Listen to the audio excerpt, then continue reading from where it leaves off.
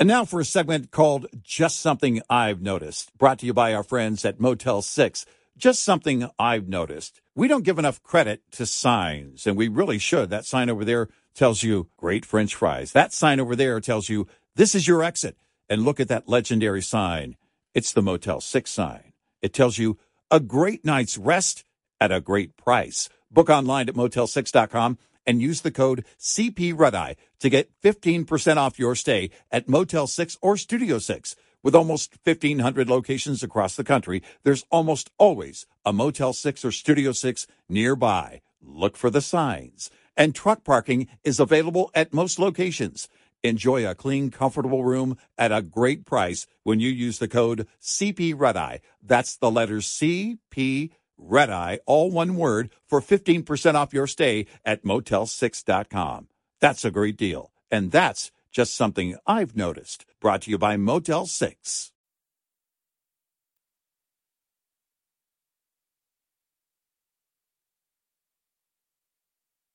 You're listening.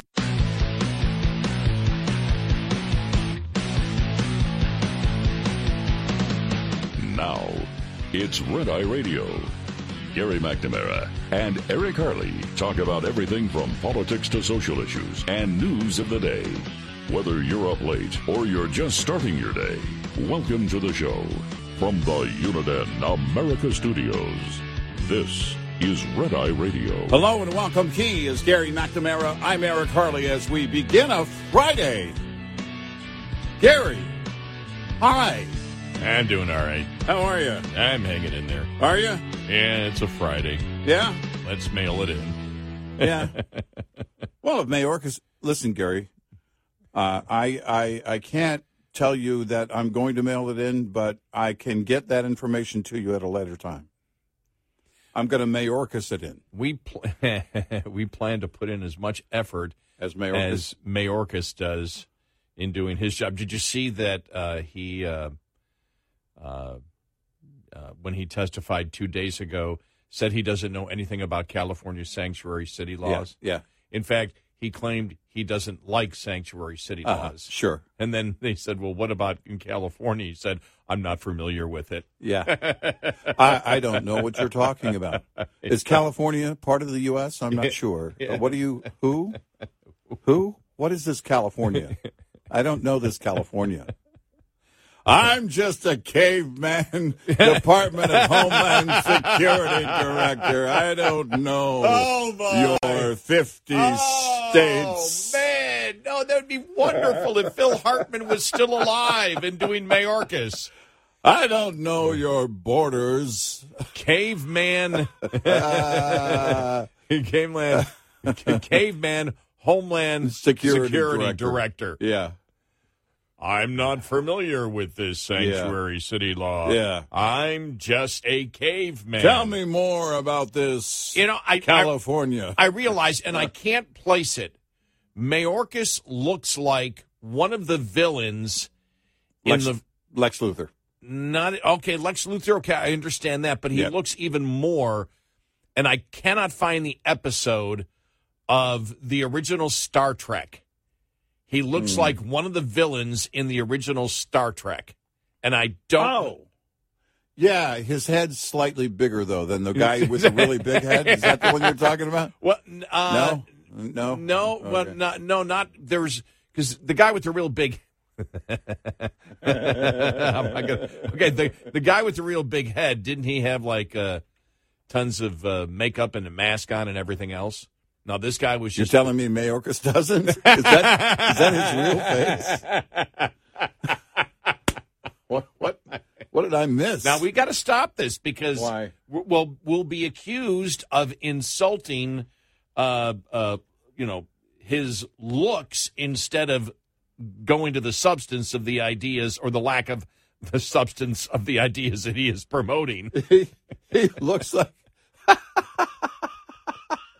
Okay, I totally. Every time I think about the Donald Pleasance character from Bond, which is what Dr. Evil is based on exactly, it's like the carbon copy. Oh my gosh, he's Dr. I Evil. always put Michael Myers' face in it which is weird because Donald Pleasance was also in Halloween, which had a bad guy named Mike Myers. Huh? Yeah, that's true. Yeah, you're right. Yeah, that's true. That's true. No, it's definitely... No. Donald gosh. Pleasance didn't look near as evil as Mayorkas. See, we could be better writers for SNL than they have right now. Because I would do that immediately, but you can't bring back, Caveman. What was it, Caveman Lawyer?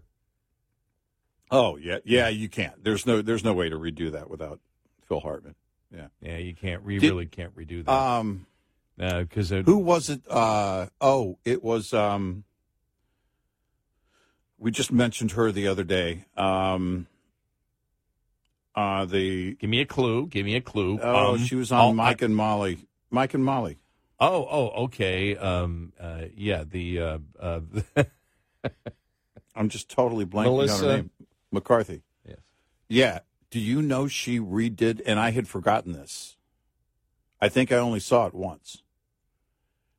She redid the Chris Farley character, the van down by the river. No way. On an SNL Update episode. No way. She said she was so nervous going out on stage, her legs almost gave out because it was such a big task to do. Because she loved Chris Farley so much that redoing that character, she realized was just this humongous task, and it's the most nervous she has ever been going out on a live stage. I saw her being interviewed with Sandra Bullock. Remember they did the movie The Heat? Yeah. I love that movie. I remember she's a detective, and she's the cursing that comes out of her mouth is unbelievable. Well, the funny thing is, as they were talking about it, Sandra Bullock is the one in real life who curses like a sailor. Yeah. And Melissa McCarthy is exactly the opposite, apparently. Yeah. And so they were playing. I love Melissa McCarthy. So do I. I think she's wonderful. I like the silly comedy. And I got to be honest with you. Before Chris Farley, I was not really into the physical comedy, with the exception of maybe Lucille Ball.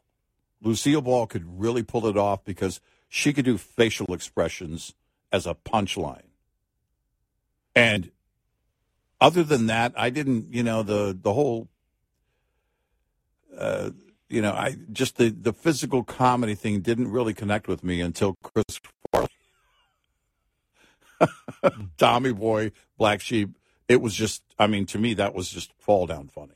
When Mike and Molly first came out, I just remember, and I just don't watch much TV. I'm sleeping, especially and I have been over the last 18 years due to this show. Mm-hmm. And so when Mike and Molly first came out, I was just, I don't know if I read reviews on it, but I went, okay, what's it going to be? Just typical fat jokes or whatever, or wokeness or so. It was a great show. Yeah. Mike and Molly was a great show.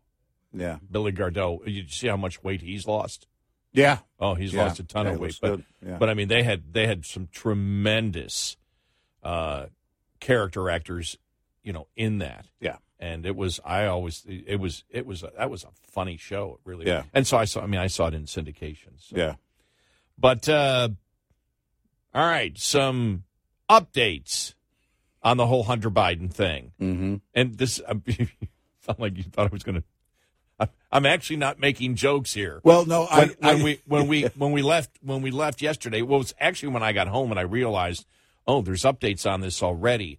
The whole thing that it was a wink, wink, nudge, nudge, as they were talking about. We're reading, analysis of the whole hearing yesterday that the immunity plea was not anywhere in there. It actually was. It was in the diversion part of it, which the judge objected to, because if she approved the plea deal, she couldn't. You had to take, because normally the immunity is not in a diversion agreement. Right. You can't change a diversion agreement. That's outside the court. Right. But you can change the actual plea deal, because there's two things. There was a plea deal, but the diversion's not a plea deal, so they stuck, which they never do. Right. And the analysis was they were trying to put one over on the judge by putting it in there, but she caught it. All right. She caught that and just said, what do you, and that was the part of it, because it's interesting, and I don't know whether it was, whether people had the wrong transcript in the media that were analyzing that portion of it, because there wasn't a lot of focus on that. No, there wasn't. I didn't see any focus on that day. But what didn't make sense to me was when they were saying, she said, "Well, wait a minute, I have no say in the diversion part of it," and that was part of what she was talking about. Okay, I remember that. Right. I remember her saying exactly. that. I just didn't know what she was referring to. Yes, I had not watched that Law and Order. And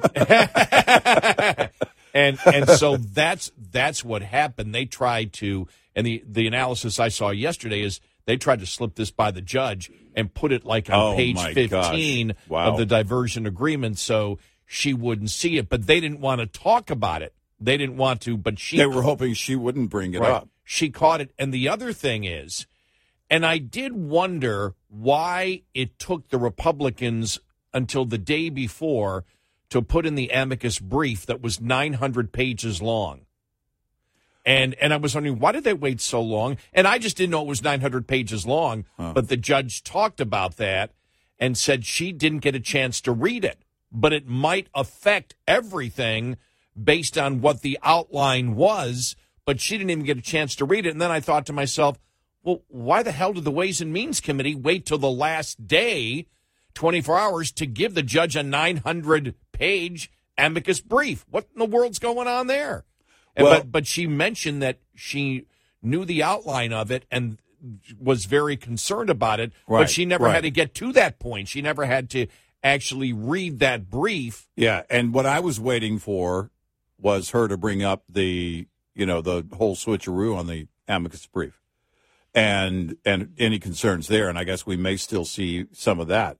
But if she hasn't read the whole thing, by the way, 900 pages is longer than the GOP report on Benghazi. She said, yesterday I received from third parties a letter with almost 900 pages of attachments and a memorandum of law with hundreds of more pages of exhibits in the order, the judge told the court. I have not had time to review the submission. Okay, did it? But here would be my question. Did it take the GOP that long to put together that amicus brief? Based on everything that they were learning, because you don't want to learn, you don't want to leave anything out. Yep.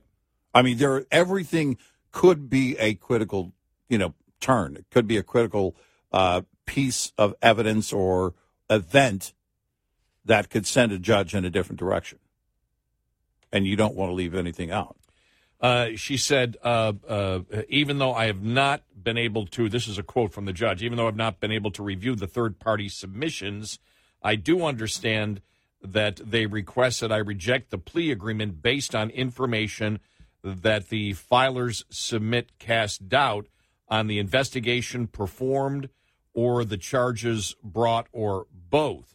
The brief and the judge's lack of time to review it before the hearing is notable because the original plea did fall apart without the brief's review.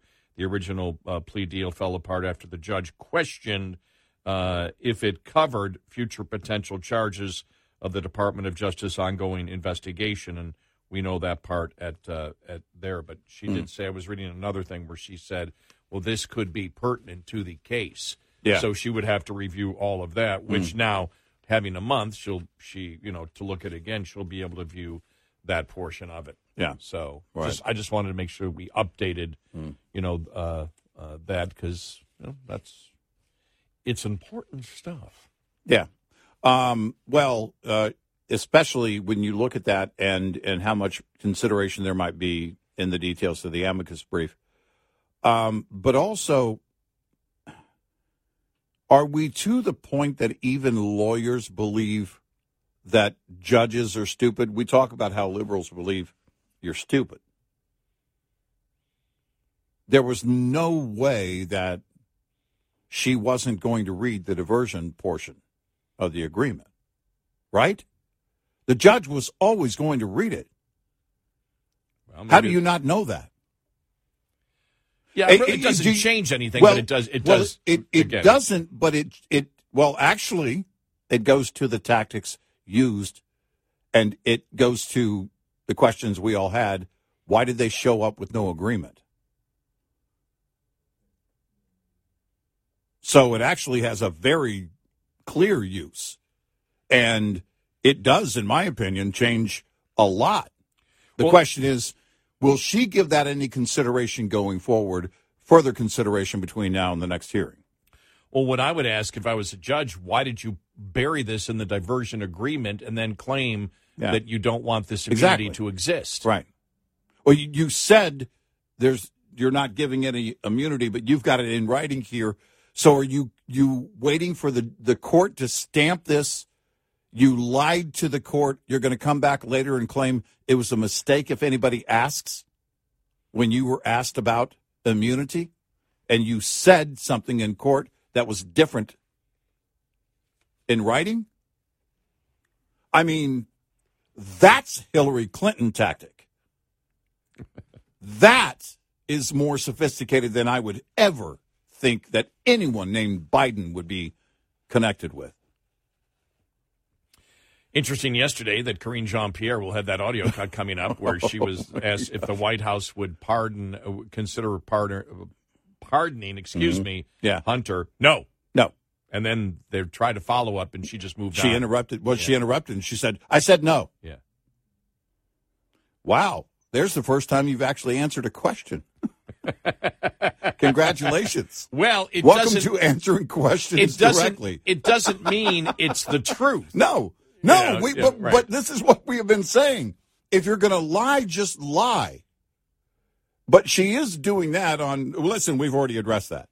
But see, the thing is that if you give the media lies, they're okay. The mainstream media is okay with the lies. Just give us something that we can carry out of the room and take to our readers, listeners, and viewers. We got a great show ahead. 866-90-RED-EYE. On a hot summer day, the last thing you want to feel is a blast of warm air when you turn on your air conditioning. A malfunctioning AC system will leave you uncomfortably shifting in your seat. Not to mention, it can affect the safety and performance of your entire vehicle and your productivity.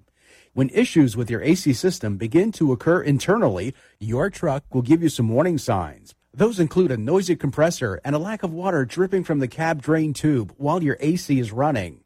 If you experience either of these warning signs, you should have your AC system inspected by a professional technician immediately. Listen to your truck and invest the time now to avoid spending more time in the shop later on. This report is brought to you by Shell Rotella. Shell Rotella, with advanced synthetic technology, is designed to help keep your rig running with more mileage and less maintenance. Coming up, more with Gary McNamara and Eric Harley. It's Red Eye Radio.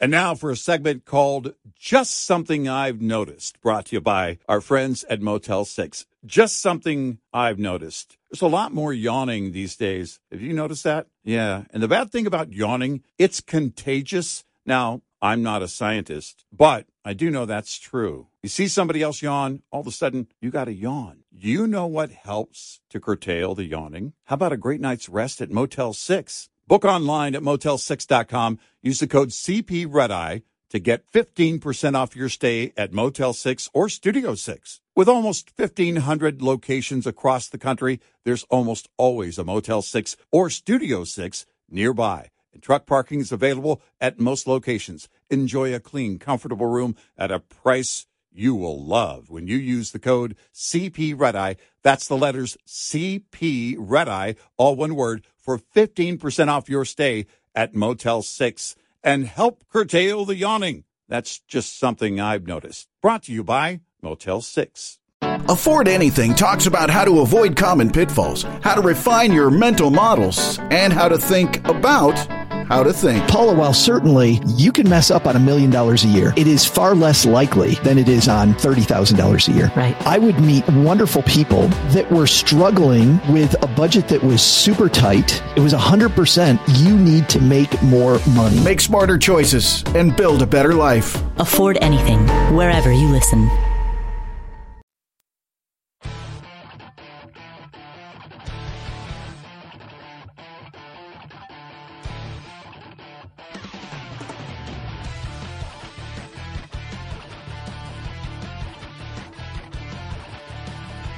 It's Red Eye Radio. He is Eric Harley, and I'm Gary McNamara. And somebody found the episode. I'm so glad I brought it up. Yeah. All right. Of Star Trek, it was The Way to Eden. The Way to Eden. And do we know the character's name? Character's name would have been. Oh man, I don't know the character's name. But all right. It was the lead character. It was Dr. Severin, I believe, was the character's name. All right. Yeah. So, but I don't even know who the actor is. No, the guy looks just like Mayorkas. Yeah, I know. It looks no, just it's Mayorkas. Yeah. So Susan, thank you, Susan, for coming. Yeah. She emailed 1969. Yeah. I don't know why that every time I've seen Mayorkas from I'm like, who does he remind me of? Who does he remind me of? And it was a couple of months ago. I went, I think it was a Star Trek episode. And then I started looking through old Star Trek episodes. It's like, no, that's not the one. That's not the one. That's not the one. I shouldn't waste my time trying to use my own brain to do stuff. Just ask the question on the air. Yeah. And it gets answered. Yeah. Years ago, I asked, do people still use flasks? And I actually got 3 or 4 flasks sent to me by listeners. I remember that. And I don't use a flask, by the way, because they're too small. Well, exactly. Well, I mean, we used I just carry a bottle with me in my hand, not even in a bag. We used to in the old studio, but now they allow us to bring in bottles. Yeah. Nobody cares. They're all smoking weed. We can just drink. Nobody cares anymore. Yeah. Bring whatever you want into work. It's okay. Well, I should have asked the question, does anyone send all-night radio hosts brand new Mercedes anymore? And see what happened. Or $100 bills. Yeah. Unmarked. Unmarked.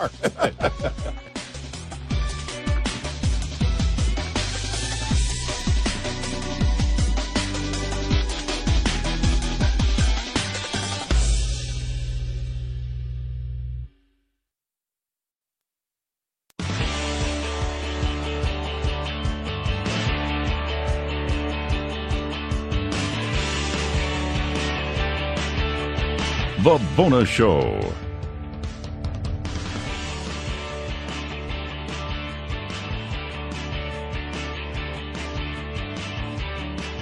It's Red Eye Radio. He's Eric Harley, and I'm Gary McNamara. Let me ask you this, because after we saw that Jack Smith has tagged on 4 additional charges to Trump with the classified documents. Again, Trump says that he will never, plea bargain. But is that the goal of Jack Smith, to throw so many charges on him? Is the hope, at least from their side, even though Trump says he won't, is the hope from their side that they can get him to plead guilty because there's so many charges, and what they're telling the lawyers is all we need to get is 1 or 2 of the 40 charges, and he's going to jail? Is that what's going on behind the scenes? You know what made me ask that question?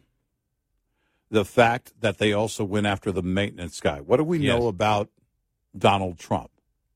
He's always been friendly with the people, the workers at any of his resorts, friendlier with them than the executives in the boardroom. That's been the saying for as long as he's been famous.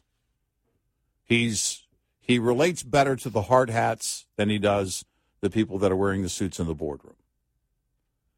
So your maintenance guy, who he clearly had at least some relationship with, is you throw on more charges on Trump, but you also throw on the charges to the maintenance guy. So now this guy is going down unless you do something. Right, unless you testify. Yeah. Unless something, right. Well, either that Either the maintenance guy testifies against him, or Trump steps in and says, you drop the charges on the maintenance guy, that wasn't him, and I'll plead to this. Or we'll work out an arrangement on this or whatever. And it's clear this is, and I don't think they're done. I mean, just based on this, I don't think they're done. And the first thing you think, the first thing is, and you see it all over social media, well, what's going on with Biden in the classified documents? Exactly. Well, now that we have seen what has happened when it comes to Hunter Biden and what they did, think about this. They were willing to go to incredible lengths to attempt to protect the son because they knew it led to Biden. But even if they would have given the immunity to the son, it still doesn't protect Joe Biden. Yeah, right. And yet they were still willing to protect him. Now, again, this is why I say, what is the intent? Because the intent was, I believe, well, if we protect Hunter Biden, we protect Joe Biden. But they were wrong on that, and that's why that's why I sit there and say, okay, anything that they do, I've got to look at, what was the motivation, and is the motivation here with Trump to get him to plead guilty, even just to a couple of charges, and even if they just recommend probation or whatever, because if they go through with this, and they don't go after Biden for the classified documents situation, well, then you're going to have, you see it right now, the anticipation of many Republicans right now saying, look, we got enough to impeach, at least, to convince the American public, let's go after and impeach Joe Biden here. But this means that everything changes in the future when it comes to presidents who leave the office, because what we're seeing now is unprecedented in American history. Well, and I wondered too, is that why Hunter's staying at the White House and not the other two homes? They doing some summer cleaning? Well, that wouldn't. No, because I don't. The only reason I would say no to that is because it was a joke. They don't wish to go after him. Yeah, I wasn't being serious. But the entire thing is, honestly, is weird. It's strange that nobody's bringing up at all the Hunter or the Biden documents. Yeah. What happened with the University of Pennsylvania documents, and what happened with the office? Yeah, we've heard nothing from that special counsel investigation. Because we were told that office was being shut down.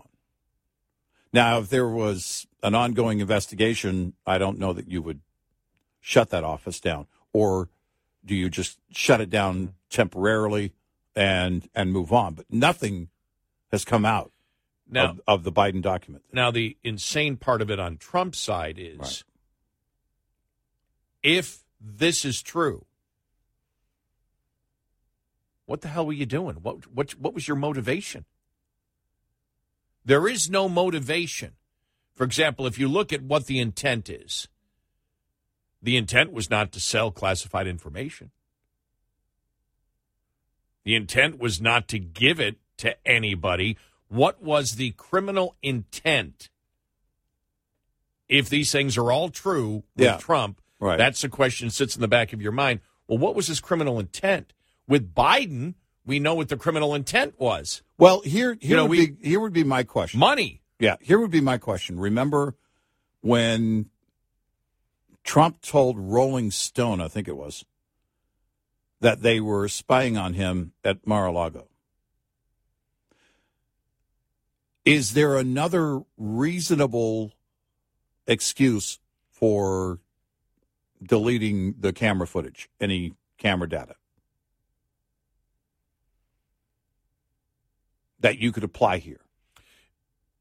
Okay, And I don't know. Okay, but I'm going more with that. If he did do, I'm not that if it's all true that he did that. I'm going by that assumption, not that he had another reason, but if he did do that. Well, the reason I bring that up is for because, example, with the waiving of the top secret document, if that's what he was actually waiving. And that still hasn't been proven if he was actually waiving the document. That's what I'm getting now, at. The burden of proof is on the prosecution. Right. But my point is, I'm not talking about the case. I'm talking about if Trump did do it, what was the criminal motivation behind it? And I can't find what the criminal motivation. If he's doing it to hide it from the DOJ, is that what you mean? If what the DOJ says is true, that he deleted the footage,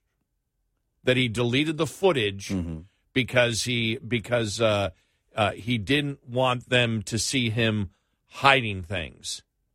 Mm-hmm. All right. If he held up that the top secret document and was showing it to people and saying those things, what was the criminal motivation behind it? The greater criminal motivation that goes to another crime, not just hiding something from the DOJ. Right. What was the criminal intent of doing it? Mm-hmm. Now with Biden, everything the entire thing about Biden is the fact that his son was selling access to the president, right, in order for the president to push certain policies of the United States in order to enrich his family. Mm-hmm. I mean, that is, there was a criminal intent for what he was doing. The things that his behavior was based on another criminal intent to get money, basically to take a bribe. Mm-hmm. So all the behavior of meeting and all that stuff, well, that's harmless. And he's just in business. Well, what business was he in? Mm-hmm. Well, the business that they were in looks like, when you see the 20 LLCs, when you see the connecting the dots, you're talking about almost a family organized crime syndicate.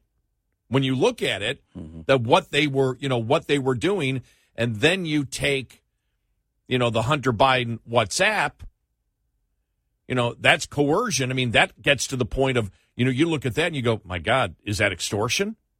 So I can look at the things that Biden is accused of and say there was an underlying criminal intent, which I think in the criminal justice system matters. And when you're talking about top secret documents and that transition back and forth, you have to ask yourself, what was the underlying criminal intent? And I can't find any from Trump. That doesn't exist. Mm-hmm. Other than the back and forth and, for them, obstruction of justice because the Department of Justice was moving on him or whatever Well, yeah, but that's, I'm not saying, again, if it's true, mm-hmm. then they may be able to make the case to a jury that he obstructed justice. Mm-hmm. What is the underlying crime to commit obstruction all of this of justice? Really falls under what it has been all along, and that is the negotiation between him and the DOJ or the Archives organization. And it's really not about him selling secrets. Well, it's like the whole favor to another nation set of nations. It's like the whole Michael Flynn thing. Mm-hmm. He didn't do anything. They were screaming obstruction of justice, and then you ask obstruction of justice to hide what crime? Right. For example, Nixon and Watergate. Mm-hmm. They were going after Nixon for obstruction of justice. Why? He was doing everything to hide the crime that his underlings did with the burglary of the Democratic breaking headquarters. into the hotel. Yeah. Right. Yeah. And the headquarters. Watergate, exactly. Mm-hmm. So what the there is no underlying crime for Trump. That's the maddening thing about it all. Right. Which is, if it's true, you have to question, what were you doing? And, some of the analysis is, well, it's just a game with him. He just didn't want to do. Somebody tells him to do something. Mm-hmm. He's not going to do it. Mm-hmm.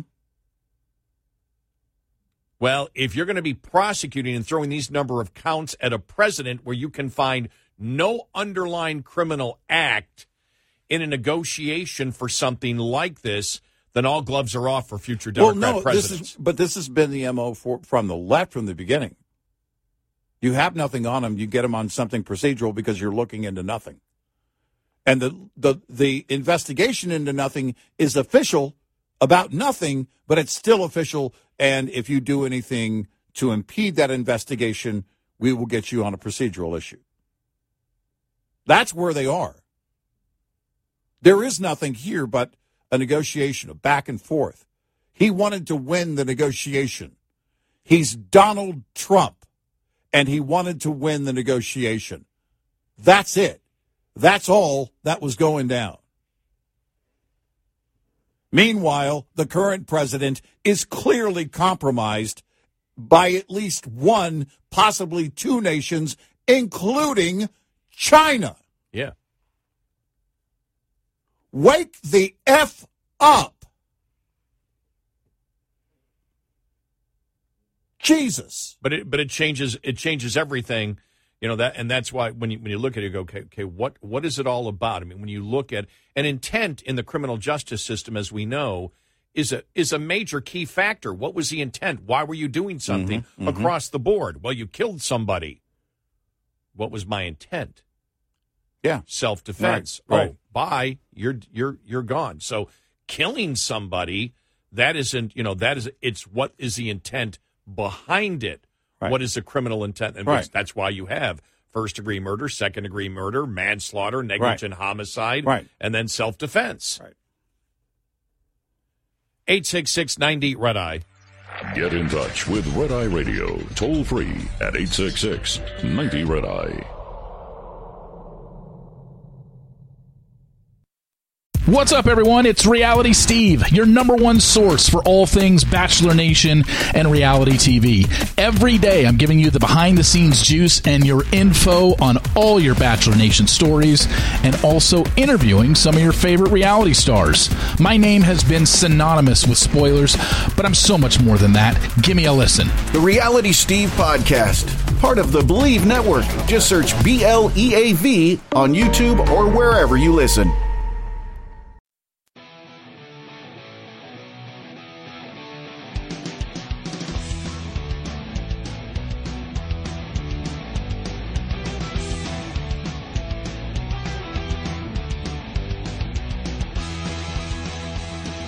It's Red Eye Radio. He's Eric Carly, and I'm Gary McNamara. Well, it's a Friday show. Ton of stuff we didn't get to this week that we want to get to. The COVID lab leak decision, and that's the information that came out that showed that scientists that were saying that the lab leak didn't happen actually didn't believe that it came from nature, actually thought that the lab leak was viable. Shocking. And we'll get to that. The heat and climate change. And the paranoia going on there. Yeah, right. Yeah. It's been pretty much every day. Yeah, it has that been. Yep. There has been something, the oceans are boiling. Look, they're boiling. Those are waves. That's not boiling. It's boiling. It's about to boil. You know what I saw the other day from, I think it was New York Times. It was New York Times or Washington Post. They all meld together because of the heat. They said there could be a turning point in the ocean over the next century. That's not what the headline, the headline says a turning point will happen soon in the ocean, something like that. And then you read it over the next 100 years. Was that the Gulf Stream story? Yeah. Well, there's several on that. Yes. And, this is unlike any other El Nino we've ever seen. It's a strong El Nino. Calm down. Nothing. It's summer and it's hot.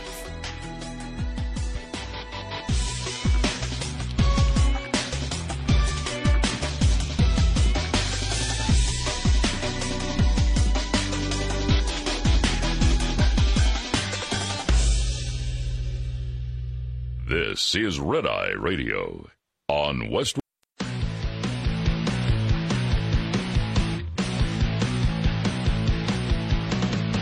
Now, it's Red Eye Radio. Gary McNamara and Eric Harley talk about everything from politics to social issues and news of the day. Whether you're up late or you're just starting your day, welcome to the show. From the Uniden America Studios, this is Red Eye Radio. All across America and around the entire planet. Welcome and good morning. We are Red Eye Radio. Well, actually, he's Eric Carly and I'm Gary McNamara. Red Eye Radio is a show we do. Right. That's our program. Are we actually a program or a show? Or a show? Someone asked me that one time, family member. He goes, "Do you have a program or a show?" I said, "Shut up." He goes, "Oh, it's a show." I like that. Do you have a program or a show? Well, if we're on WBAP, we have a program. WBAP stands for We Bring a Program. Right? Yeah, yeah. Hey, I didn't get asked that, and I talked to quite a few people. I didn't get asked that over the weekend. What does WBAP stand for? No.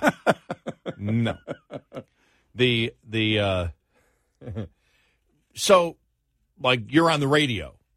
Oh no! It always starts at, "I hear you're on the radio." So, like, you're on the radio, and like, when you talk and give your opinion, are you actually giving your opinion, or do they tell you what to say? They. It's like, who do they think they is? I still go back to the favorite, that caller we got. I don't know, maybe 10 years ago.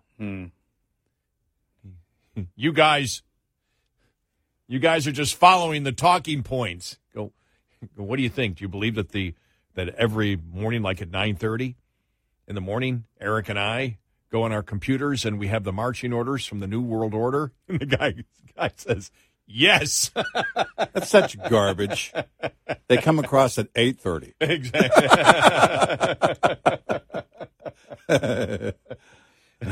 And the aliens deliver it right to us. That's right. Yeah, I'll never forget that. That was so funny. I think we laughed for about a half hour. He goes, yes. I was in a conversation earlier this week. It was on Monday with a very nice person, but they were talking about working overnights, and they said, "Yeah, I work overnights." I said, "Oh yeah, I do too." And she said, "Yeah, well, I've worked overnights for 9 years." I said, oh, wow. She goes, "How long have you worked overnights for?" I said, "Almost 27. She says, "Oh, my gosh." Oh, my gosh. Well, if I hadn't found, because you remember when I first got here, I was trying to force sleep. Mm-hmm. Mm-hmm. I remember thinking, I can't do this. Mm-hmm. And I forgot who told me, maybe it was you, just sleep when you're tired. Yeah. Don't try to force the sleep. Sleep when you're tired. You should be regimented, but you definitely need to also sleep when you're tired. Right. Yes. And for me, it's twice a day when I get home. Mm-hmm. And then when my dentist, who's a sleep therapist, told me a few years after it, he said, "Well, what do you actually do?" Because he's just like, the sleep therapists are like, you need to sleep 10 o'clock to 7 a.m. every single day. It's like, well, I can't do that. Mm-hmm. And I remember, because we got in this conversation, he just shaking his head, and I said, well, what shift should I work? Can I work a morning show where I have to get up at 2:30 in the morning? No, that's worse. All right, so I can't work overnights, and I can't work a morning show that I have spent the majority of my career either doing a morning show or a mid-morning show. But I was always up, by 2:30 or 4 and 5, or 4, even when I was doing the midday show. Goes, no, that's too early. Mm-hmm. So you're telling me I can only work afternoons? Mm-hmm. And then he said, well, when do you sleep? And I told him what I do, that I sleep twice a day, that I sleep when I'm tired. And I told him what I do on the weekends. And he goes, all right, that might be okay. And I said, why? And he said, because, we had talked about caveman lawyer earlier, but he said, early man slept twice a day.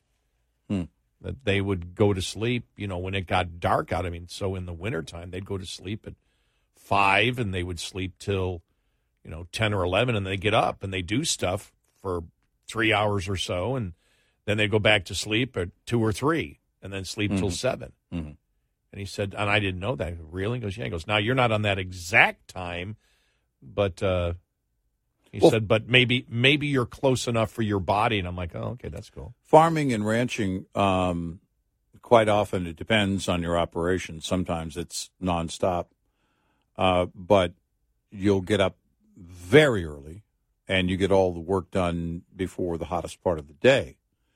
And if you're lucky, in the case of my father-in-law's ranch, it wasn't a large operation, so he could get most of the work done by noon, which meant you had the afternoon to nap or watch Westerns, as he would do. But often you could also come back, take your nap in the heat of the day, and then go back. Now, though, with the equipment, the modern equipment, it's got air conditioning. It's got, satellite radio. It's got whatever you want on it if you're talking about the massive machinery. So, it's more amenable to staying out in the heat longer. But quite often, though, you see the smaller operations that still do a lot of manual labor, they will cut that. In fact, who was I reading about? I know that some of the delivery companies have cut back their hours. They've gone back to 6 a.m. to 2 p.m. And there was another company over the weekend I read about that they're doing the same. In the heat, they're starting very early in the day, but they're cutting their day short. They're cutting their day early in order to get to make sure that nobody's out there. The hottest part of the day, at least in our neck of the woods, is between 4 and 5 p.m. Mm-hmm. A lot of people get that wrong. A lot of people think it's noon, 1. That can be also very hot, but the highest temperature usually is reached sometime between 4 and 6 p.m. And depending on the time of the year, but in the summer, it's typically in that range. And so you want to get, you just have to make those adjustments, and I think that's, again, like your sleep therapist said, that's kind of always the way that we worked. You worked when you could, when it met the, when it was the smartest. I was just telling my wife the other day, I said, all you people are suckers. I usually sleep through the hottest part of the year because, I sleep through the day anyway. But I usually go to bed at anywhere between, yesterday I went to bed at noon, which is extremely rare. This week I've been very tired, but I'll go to bed typically 3 or 4-ish. I shut everything off, and that's the hottest part of the day. So I typically don't, I'm not out in it because of my work shift. Yeah, I go to sleep usually between 5 and 5:30. Mm-hmm. Sometimes the other day I went to sleep at 4. I sleep when I'm tired. So, But if you would have ever told me, just speaking about working overnights, if you would have ever told me when I started this show that I'd be doing this 18 years and would prefer it, that's the thing. I prefer this shift. I mean, that's the thing that blows I never thought, because I'll be sitting there driving to work, and I'll say, you're going to work again, and going to work, and it's 10:30. You're driving to work. Mm-hmm. It's like, that's cool. I mean, it's like there's no, and I get home at 20 after 5. It's like, oh, this is cool. Yeah. And I've just, I find it. Well, I think probably the best part is I don't have to deal with people outside of those that are immediately involved in getting the show done right now. I don't have to deal with people. And what do? I talk to people. Yeah. But I love this shift. I really do. Talking about the heat, and, we're talking about the left just going crazy on the whole climate change thing. Yeah. And interesting article that was written by Justin Haskins in on Fox News. But Justin works for the Socialism Project, the Socialism Research Center. Looking at what socialism, Sure. what it actually does economically and all that for the Heartland Institute, New York Times bestselling author. And he wrote, "It's not climate change that's causing heat waves this summer, but no one wants to explain why." And let me just read a couple of paragraphs. He goes, "Every summer, heat waves inevitably hit the U.S. and other parts of the world, causing climate alarmists and left-leaning media outlets to demand dramatic, disastrous changes to the global energy system. Unfortunately, this summer is no different. On Tuesday, U.S. media outlets published a wave of stories about supposedly historic heat waves in Europe and North America. For example, Washington Post published an article titled "Heat Waves in U.S., Europe Virtually Impossible Without Climate Change, Study Finds." Axios published a story titled "Historic and Enduring U.S. Heat Wave by the Numbers." Although certain parts of the U.S. have undoubtedly experienced strong heat waves this summer, there's no reason to believe these weather events are evidence that the world is hurtling towards a climate change catastrophe. In fact, the best available evidence suggests that heat waves recorded a century ago were more problematic than anything we've seen today.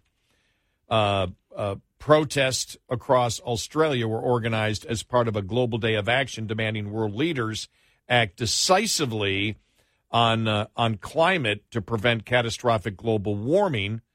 Well, government researchers have been tracking heat waves for more than 100 years. According to the data now from the U.S.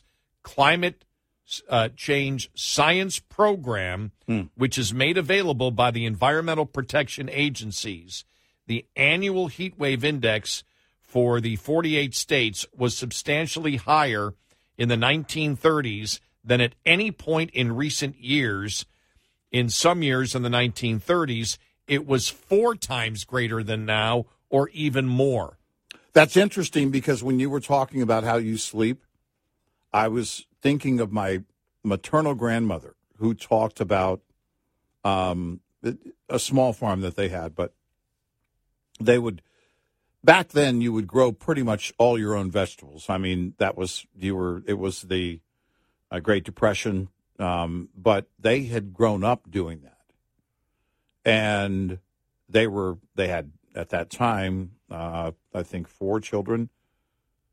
And she talked about that we would go out in the morning and work and then go back out in the evening and work. But that the heat was so intense because I went and stayed with her one time in the early 80s. I think it was 81. And in that town, it was reaching 115, 116 every day that I was there. As they write here, additionally, NOAA has a large database of daily temperatures. It goes back to 1948. NOAA used 1,066 weather stations located across the U.S. to collect the data. So they're using the same weather stations in the same areas. Okay. And we've talked about that problem, too. Yeah, right. With not using, when you use different ways to analyze now than you did 10 years ago, that there's going to be a difference. Right. According to NOAA, huge portions of the U.S. have experienced significant decrease in abnormally hot days recorded since 1948, especially in the Midwest and northern and eastern Texas, where we live. Although it's true that some parts of the U.S. have seen a number of hotter-than-usual days increase over the past 70 years, including in California and in the New York metropolitan area, both of which happen to be in areas where a large number of media outlets are located. Most weather stations have shown no meaningful changes or even declines. Meteorologist Anthony Watts, who works with me as a senior fellow at the Heartland Institute, analyzed NOAA's data in detail and found that 81% of weather stations used in NOAA's database reported that since 1948 there has been either a decrease or no change in the number of unusually hot days. If the available data so clearly reveal that there is no heat wave crisis, why are the media outlets suggesting the opposite is true? We'll tell you the answer coming up next, 866-90-RED-EYE. Surviving and thriving as an owner-operator has just as much to do with managing costs as it does with generating revenue. Understanding basic principles of operating costs can save you thousands of dollars a year. Costs are not the same each month. If 9,600 miles are driven one month and 10,000 miles the next, two different sets of costs apply for each month. For example, if your tractor payment is $1,850 per month and you drive 9,600 miles in the month, your tractor payment is costing you 19.3 cents per mile. Drive 10,000 miles, though, and that same payment will cost you 18.5 cents per mile. This is one of your major fixed costs while paying off a truck loan. The difference in this example is only a fraction of a cent, which may seem like small change, but it ultimately amounts to $960 more annually on the bottom line. Because though fixed costs do not go down over time, you can reduce your cost per mile with more paid miles. Owner-Operator Business 101 is provided by Shell Rotella with advanced synthetic technology. For more information, go to overdriveonline.com to the Overdrive's Partners in Business section of the website for more detail on Business 101 and many other topics. Get in touch with Red Eye Radio, toll free at 866-90-RED-EYE.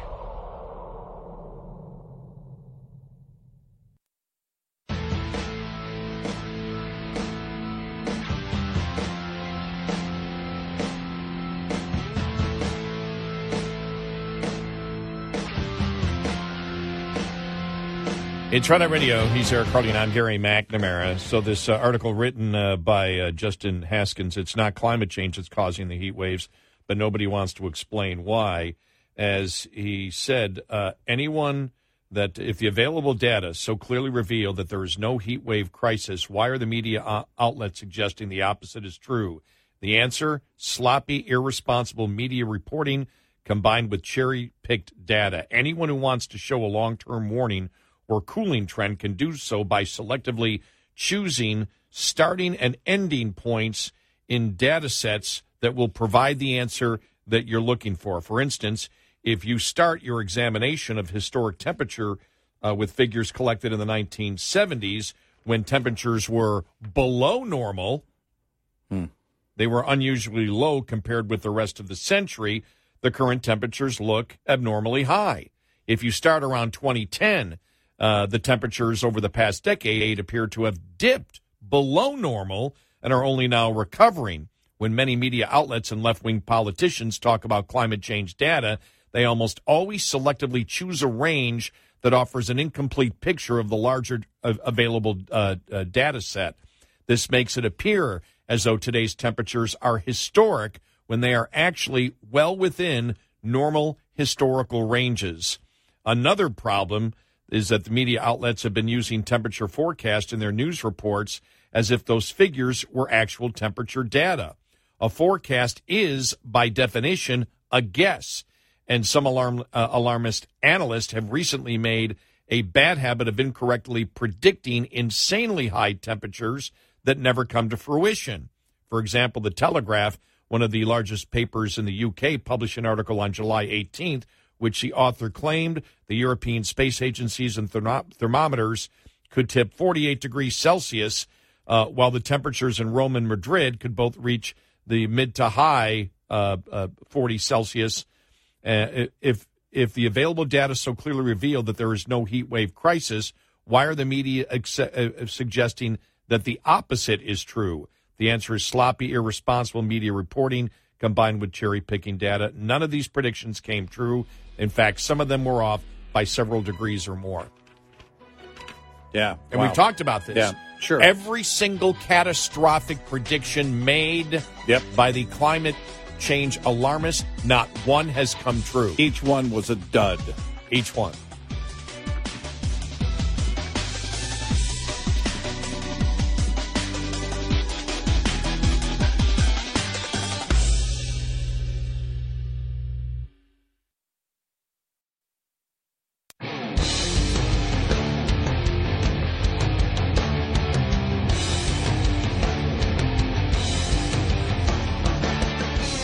You're listening to Red Eye Radio from the Uniden America Studios.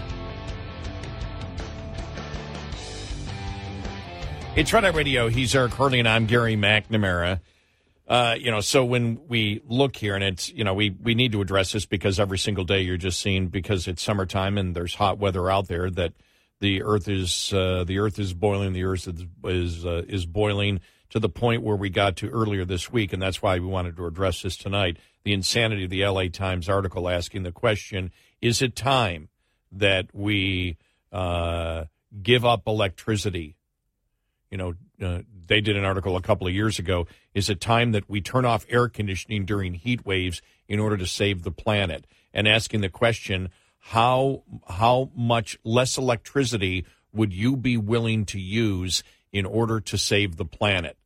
That, let's not have consistent forms of energy. Let's have undependable forms of energy that could go out at any time in order to save the planet. This is the insanity of the left right now.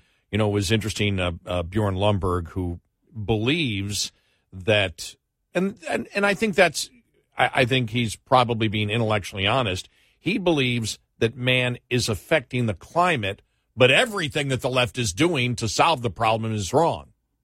Yeah. Now, he doesn't know how much it is, and I don't think anybody does.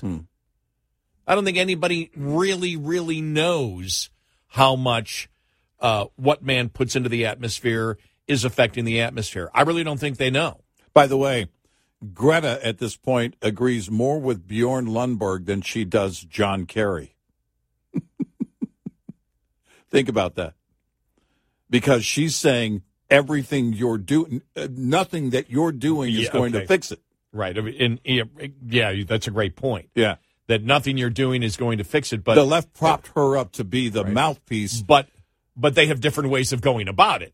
Yes. He believes that, in fact, he just did an article the other day saying that even if it is heating up, that it's a good thing because more people live when it's hot than when it's cold. And he just wrote gave the statistics each year. Rising temperatures save 166,000 lives. So it actually saves lives. And so you get into all those particular discussions, but then you get into the entire point of the article that Mr. Haskins wrote, Justin Haskins, who said, let's just look at everything. Look at all the data that we have. Let's go to the data from NOAA. Let's look at the temperatures that have been consistent at this particular point and go back to 1948 on it. And then, those particular things. And then, you analyze that and you say, well, okay, if you start from 1948 and you look at now, and then it's not really a problem. If you look at if you start at the 1970s, and when it was unusually colder around the world, and you compare it to now, you'd say, oh, okay, things are hotter. But if you go to 2010 and look at now, you would say, oh, things are actually decreasing. Temperatures are actually decreasing. So it's looking at everything across the board. But as he also said, when you look at the 1930s, if you look at what we were looking at back then, that things were actually a lot worse. Yeah. So, and that's the global warming index that they're looking at. But even that can be the global warming index if you look at the fact that what we have over the 100 years could be flawed to begin with. Because unless you have consistency in where you're monitoring the temperature each and every year, then it's not consistent. As we said as the Wall Street Journal pointed out last week, or maybe it was the week before, and it was the story about, remember, being the hottest day ever. It's that's not how it works. They're blowing smoke. I mean, they have no idea whether it was the hottest day ever. And then they talked about the fact that back years ago, now a lot of the temperatures are adding the satellite. The satellite, looking at temperatures. Well, we didn't have those before. So you have no base to look at. You have no base to look at if satellites were doing it in 1920, 1800, whatever. Mm-hmm. There is no basis to look at. Mm-hmm. And so it's all bogus. Yeah. And so when you look at the cherry picking that goes on here in order to do what? To do what? Have government control capital. Yeah. You're looking at if government controls the capital, we can save the planet. Well, they can't save the planet. It's impossible. No. And so they come up with stupid ideas like the LA Times article the other day. How much electricity would you be willing to give up in order to save the planet? So the left isn't even looking at, all right, what are we going to do?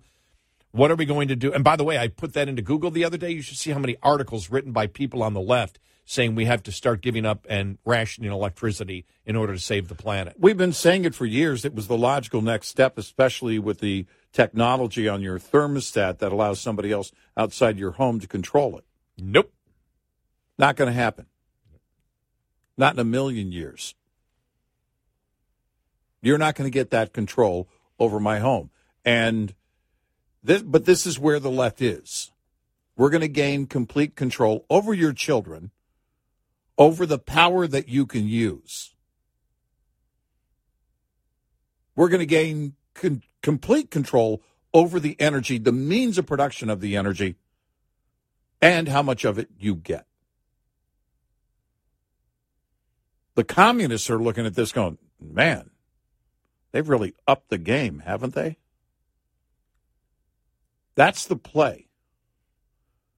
Absolute and complete control because you're too stupid under the false guise that they're saving the planet. Well, it's interesting because when we talk about the whole, gas stove versus electric stoves, and it's like, well, the gas stoves are more efficient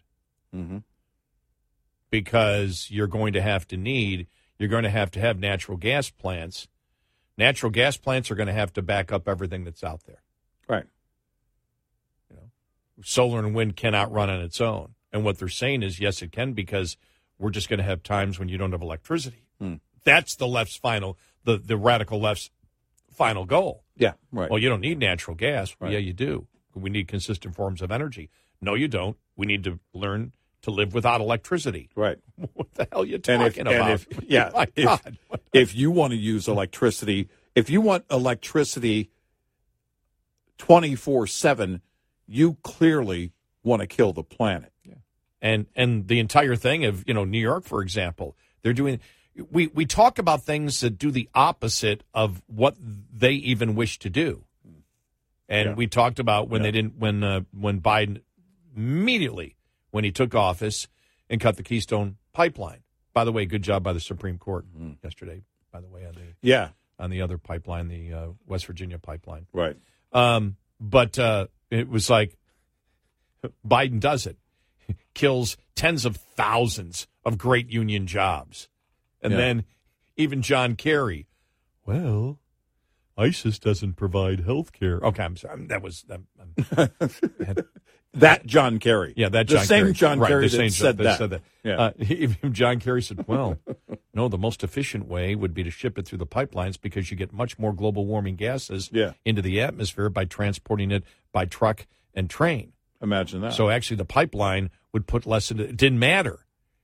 As long as it fits the narrative of solving the climate change problem, even if by their own definition it doesn't, it's still the right thing to do because you're trying to do the right thing, even though you're doing the wrong thing by your own standard. Right. Yeah, that's logic I can argue with. Jeez. Seriously. And so you see that in the same thing with the electric stoves. Well, wait a minute. It's more efficient just to have gas stoves. Have the natural gas go right there, and then there it is. It does whatever you need to do. To have a natural gas plant that has to produce, the natural gas plant that has to heat the water in order to produce the electricity that then runs through the transmission lines that then goes to your house to do run your electric stove. It's a lot less inefficient. You're using more natural gas. Right.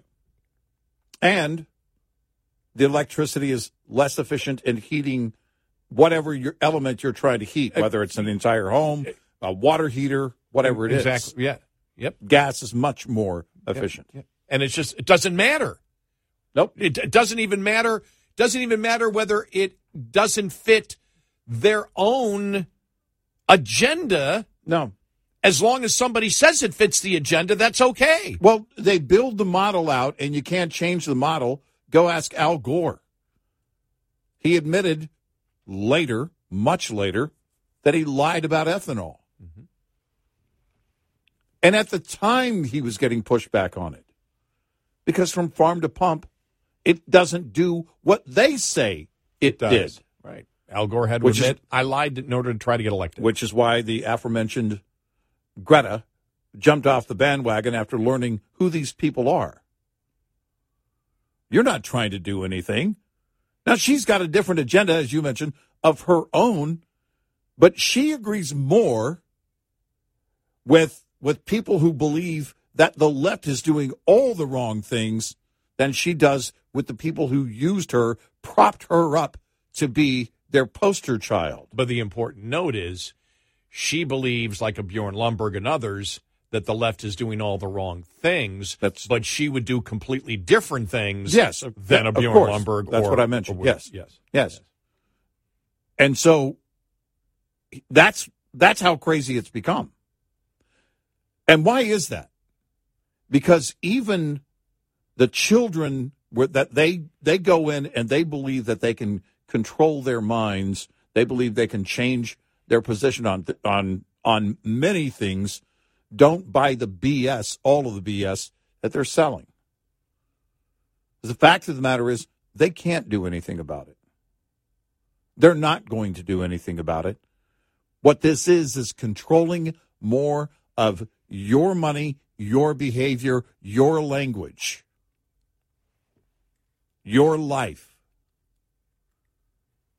under the ultimate threat of the world is going to end. Well, the L.A. Times, again, the conclusion they've come to, well, are you willing to use now less electricity? Yes, which is why I'm canceling my digital subscription to the L.A. Times.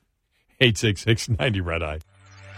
We'll be right back with more Red Eye Radio with Eric Harley and Gary McNamara.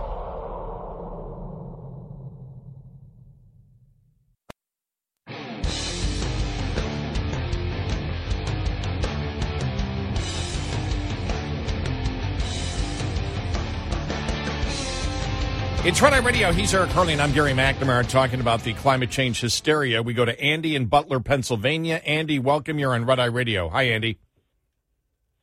Hey, good morning. It's great to talk to you guys. I actually think this climate change thing, you guys aren't serious enough about it. The California paper asking, would you use less electricity? That's just a primer for the ultimate question, which is, are liberals willing to go to having a zero carbon footprint? In other words, are they willing to make the ultimate sacrifice and just, not be with us anymore? I really think liberals should seriously consider that for the good of the planet. Well, you know something, and I shouldn't have said less electricity. Go without electricity. Yeah, because without electricity is what they're actually talking about. Right. That your power would go off for 5 hours a day or whatever is what they're. So it's not like just using less, because we all want to use less electricity because our bill goes down if we can be more efficient in what we do. But just so you know, Andy, there was a climate alarmist about 10 years ago, and Eric and I did the story that said we need to get rid, and I think it was at least a decade ago, because we only had 7 billion people. And he said we need to get rid of 6 billion. In order to save the planet. Oh, my God. And we cannot have it. being tongue in cheek. No, and that you can't have any cities over 25,000 people. It's funny because Bill Burr in one of his stand-up specials actually does that joke if he were running for office. And he's liberal on many things, but he was like, look, you just have to be clear. A lot of you people are going to have to go. So what we've done today is we put some envelopes under your seat. Everybody reach under your seat. It was just, and he was like, no, hear me out. Like, people are obviously giving him pushback if he were actually up there on stage as a presidential candidate. But that's exactly what they're looking at. And by the way, the birthing rate has slowed dramatically. Yes. And we actually may be getting to the point because many liberals, not all, many liberals believe that it's wrong to bring any other humans onto the planet. Now, conservatives, quite often, not every time, want to have families. So if you follow the math, we just have to wait.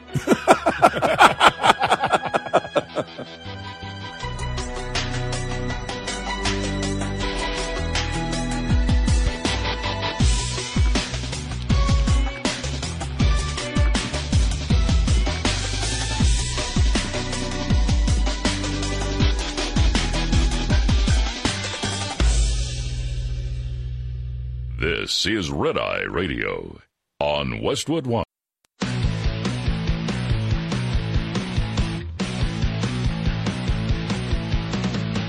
Now, it's Red Eye Radio. Gary McNamara and Eric Harley talk about everything from politics to social issues and news of the day. Whether you're up late or you're just starting your day, welcome to the show. From the Uniden America Studios, this is Red Eye Radio. All across America and around the planet, we are Red Eye Radio. He is Eric Harley, and I'm Gary McNamara. All across America and save the planet. This is why we exist. We're here to save the planet. Yes. Yes. Not the dirt, the people. I don't care about the dirt. You thought we were here just to discuss issues and give our opinion? No. We are here to save the planet. Yeah. Because none of you care as much as we do. Yeah. I just went outside and took my keys and went out and started my truck to leave it idling for the rest of the show.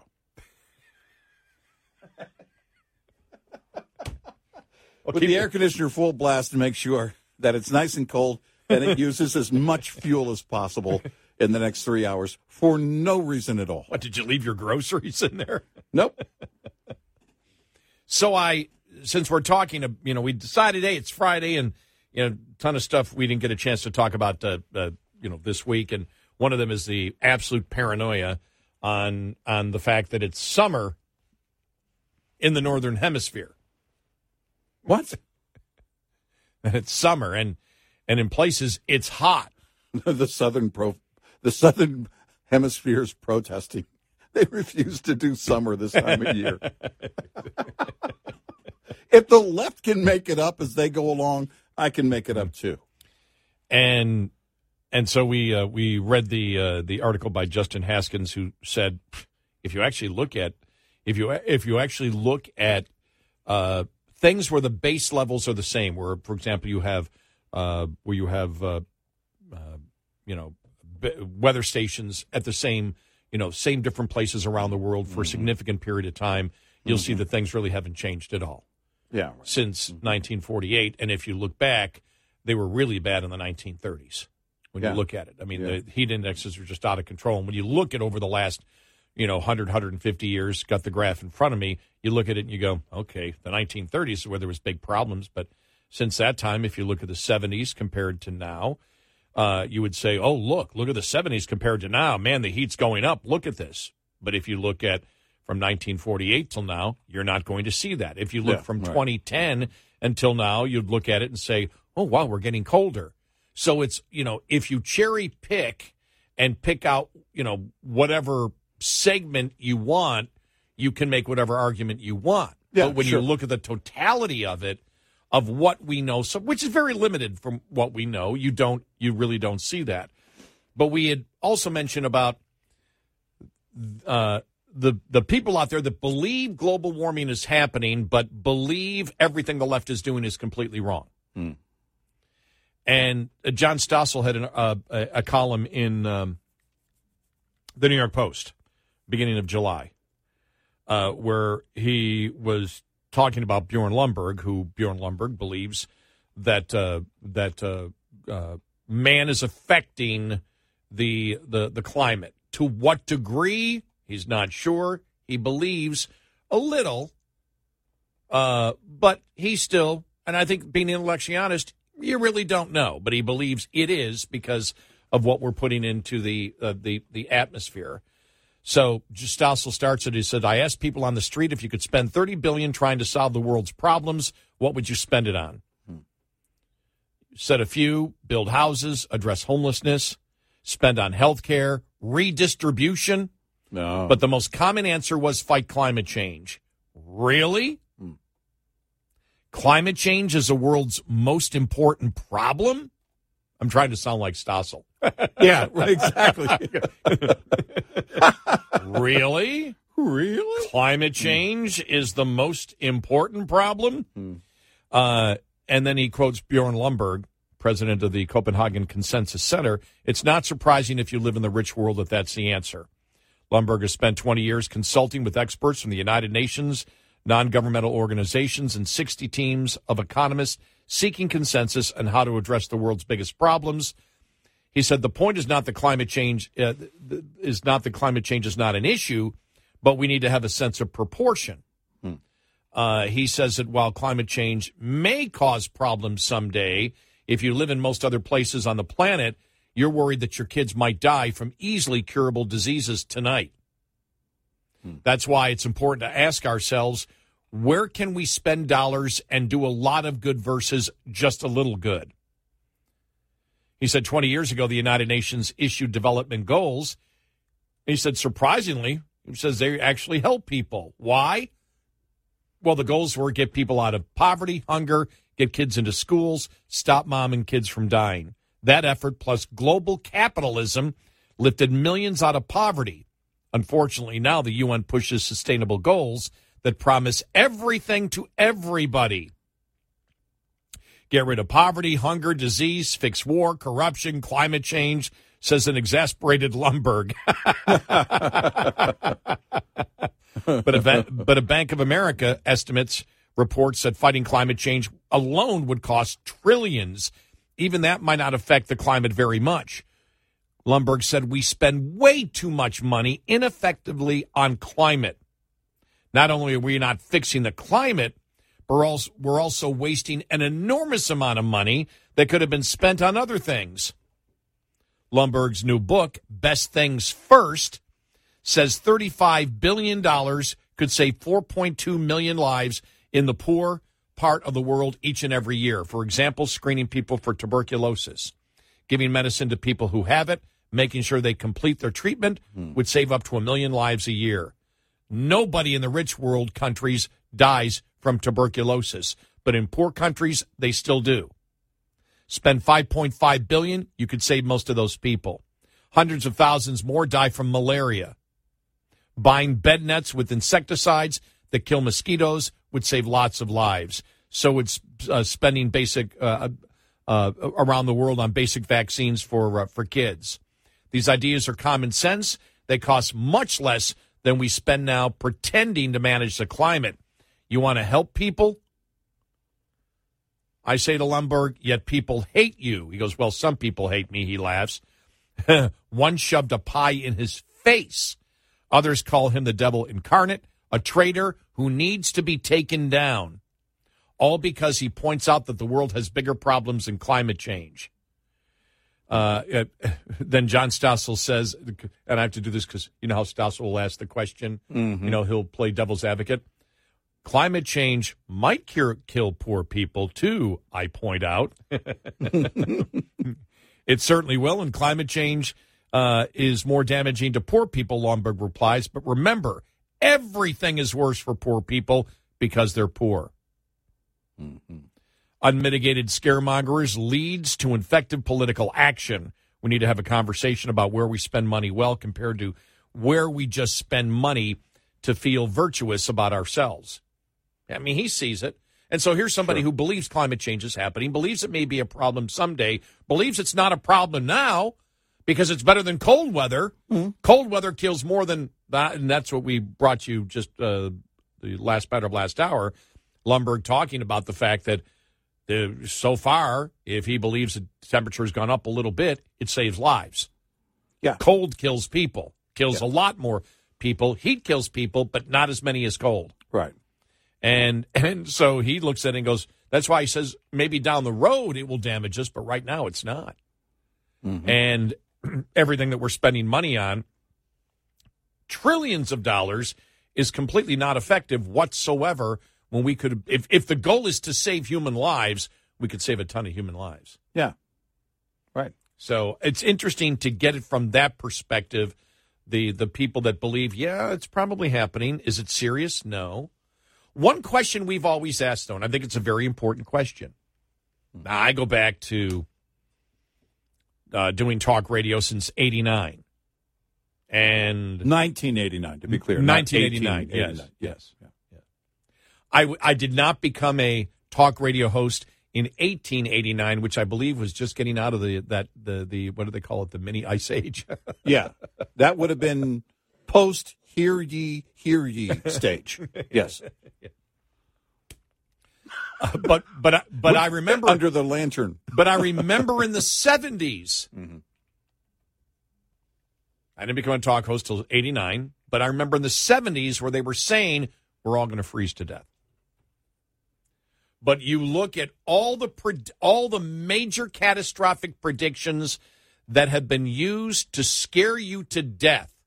Not one has come true. Not one. And so you ask the question, if I'm being told that I need to care about saving the planet, and I must abide by what you are telling me that I need to do, yet the side that you're on, every single catastrophic prediction that you made, and there's been dozens upon dozens upon dozens upon dozens, not one has come true. When you have the real first leader of the climate change movement, international leader, Al Gore, admitted that he lied in order to get elected about the first major push internationally, which was for ethanol, and he lied about ethanol in order to get elected. Why should I believe you? If I'm just a normal person out there, I don't know anything, I just go about my life every single day, why should I believe you when every single catastrophic projection that you have made and prediction you have made has not come true? When am I supposed to say, look, you need to come up with better proof because everything you've told me so far has been wrong? Right. Is that logical? Is that right? I think it's a logical place to be. It's a natural place to be, to question a group of individuals who has been consistently wrong on something when they keep repeating it over and over and over again. But it's a lot like, other items off of their agenda. You and I have heard it over the years. I've been doing talk radio for 2 hours and 11 minutes and 54 seconds. And I can tell you that, that's a stretch. I've been doing this for a few minutes, and we have heard from liberals that, we haven't tried single-payer system here in the U.S. We're the U.S. We'll do it right. Or they were doing it wrong before. Everybody did socialism wrong. Now we can do it right. Well, the fact of the matter is, when it comes to this item here, well, they weren't right the first time, but they're right now. They weren't right in 1989 when they told you that if you live in D.C., by the year 2000, you're going to have to take a gondola to work. They over and over and over again.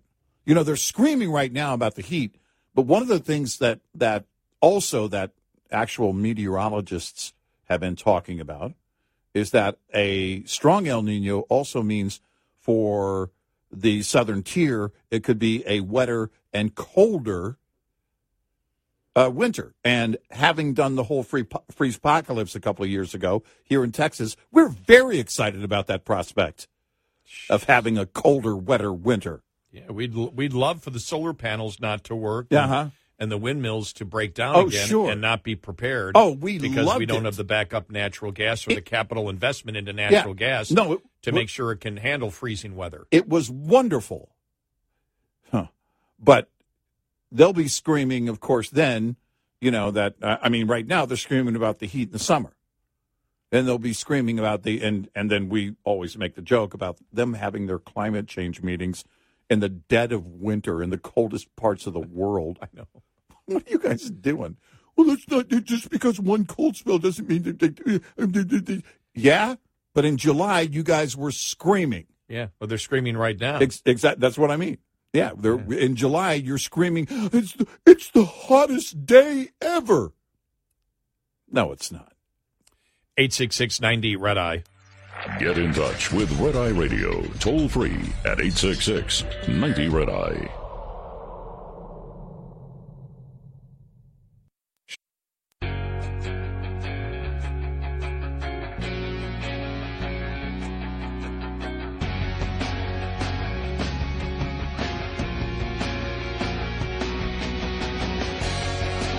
It's Red Eye Radio. He's Eric Carly, and I'm Gary McNamara. To continue the narrative on the climate change hysteria that we've seen here in the month of July, and I asked a question to our liberal friends again with the fact that we know that all the predictions that have been made since the 1970s of the catastrophic predictions that have been made, where not one has come true, not one. Mm-hmm. When should we start doubting your ability to predict or be suspicious of your motives, especially when we know, and we see it right now with, when AOC came out with the Green New Deal that was endorsed by the Democratic Party. Yeah. And now you see Joe Biden, what do they wish to do?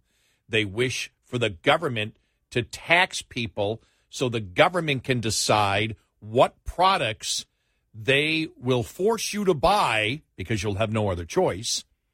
And the government will subsidize the private industry that produces these products because they can't make a profit on them. Yeah. And so you look at it and you say, well, that seems to be socialism to me, where government wants to control a lot more of the capital instead of actually, if you're going to use taxpayer dollars, as Bjorn Lomborg pointed out, you could save a heck of a lot more lives doing it some other way. And you wish to take and control much more of the economy when you've been completely wrong on all the catastrophic predictions that you've made over the last 50 years. Every one never happened. And so many of you may be living in the bubble of today. Well, it's hot, therefore I think it's true. Yeah. Well, no, that's what they count on. They count on your ignorance of the moment. And many of you don't know. I do because you're old. I'm old. And so I've heard all of the, which I now know was complete bull over the last 50 years, that we do something now or catastrophe is going to strike.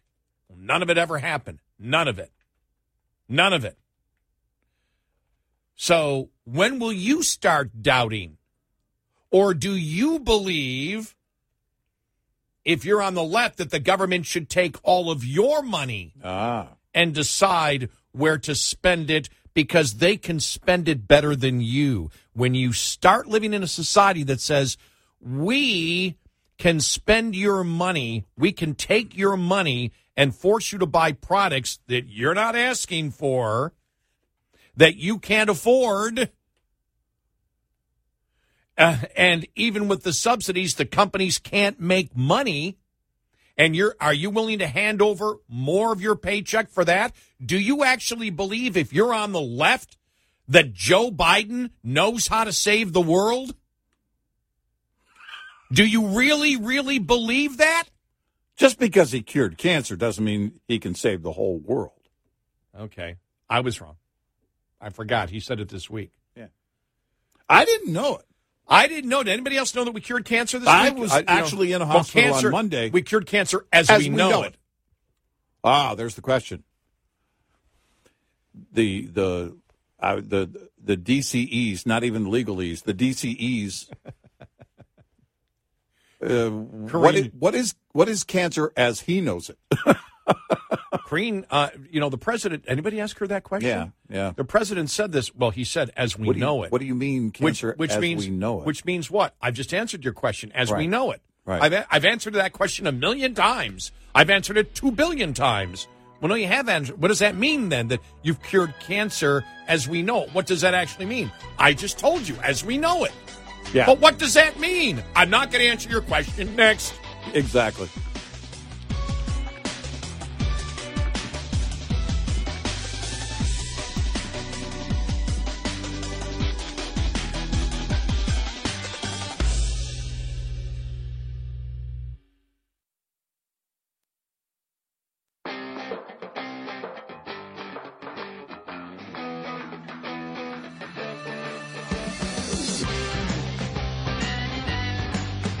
The Bonus Show.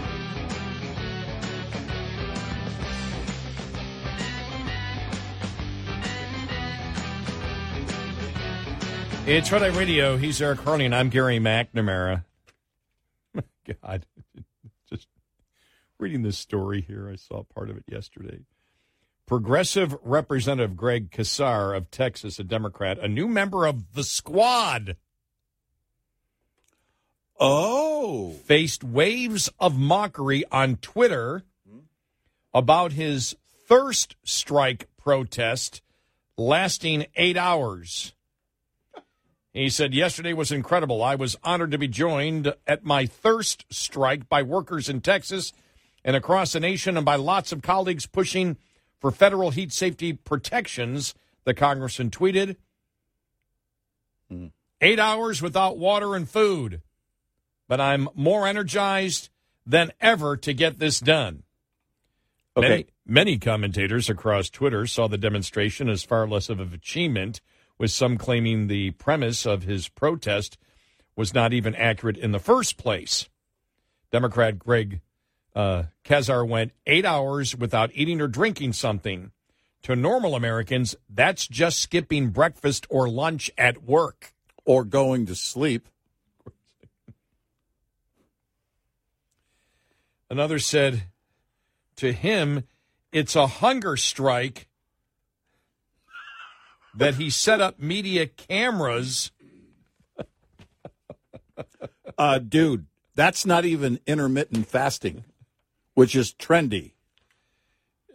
Well, for no other purpose than to look better. I've got my normal doctor's appointment coming up, and being a type 2 diabetic, they you take a 2-hour fast and 8 hours.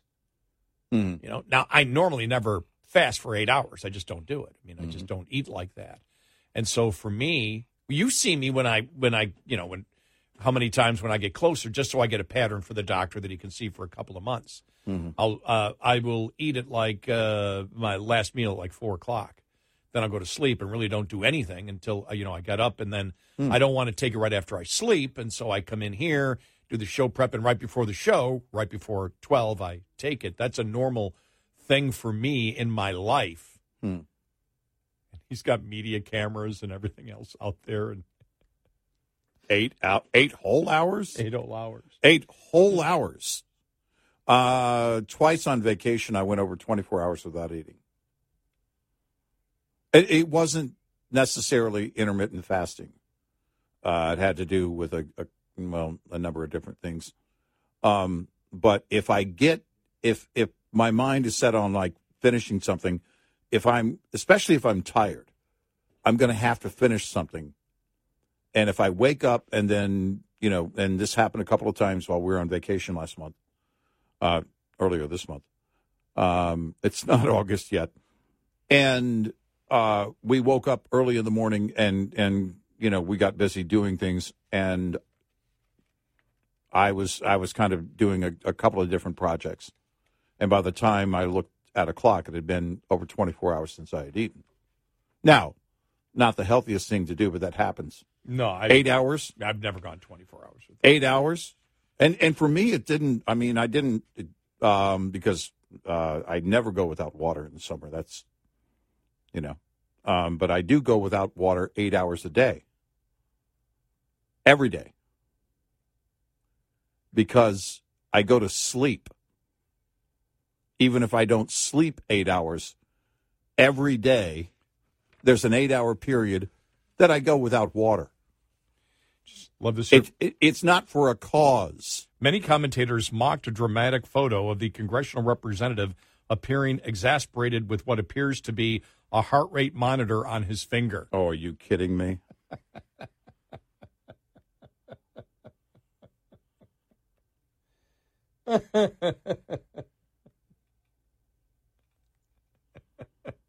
Wow. All right. Okay. There's some virtue signaling. Yeah. Yeah. Okay. That's just hilarious. Yeah. As it was some great feat of sacrifice. That's about as weak as it gets. I know. Well, not surprised. New member of the squad. It's good to see there's a new member of the squad. Well, you got to do some flexing on your virtue signaling, right? Yeah. Look at me. I know you can all see the heart monitor on my finger. It's been almost 20 minutes without water now. Don't stand up too fast. This was written Wall Street Journal. Matt Ridley, Alina Chan, the COVID lab leak deception. Scientists who signed a paper claiming a natural origin turned out not to have believed it themselves. Shocked. Wow. On March 20th, the journal Nature Medicine published a paper by 5 scientists talking about the origin of SARS-CoV-2 that dismissed any type of laboratory-based scenario for the origin of the pandemic. It was cited by thousands of news outlets to claim that the virus emerged naturally, but Slack messages and emails subpoenaed and released by the House Oversight Select Subcommittee on the Coronavirus Pandemic suggest that some of those scientists and authors did not believe their own conclusions. Before, during, and even after the publication of their paper, they worried privately that COVID-19 was caused by a laboratory escape, perhaps even a genetically engineered virus. The lead author, evolutionary biologist Christian Anderson of the Scripps Institute, told the journal's chief editor that he would edit the paper to make clearer that this virus does not have a natural origin.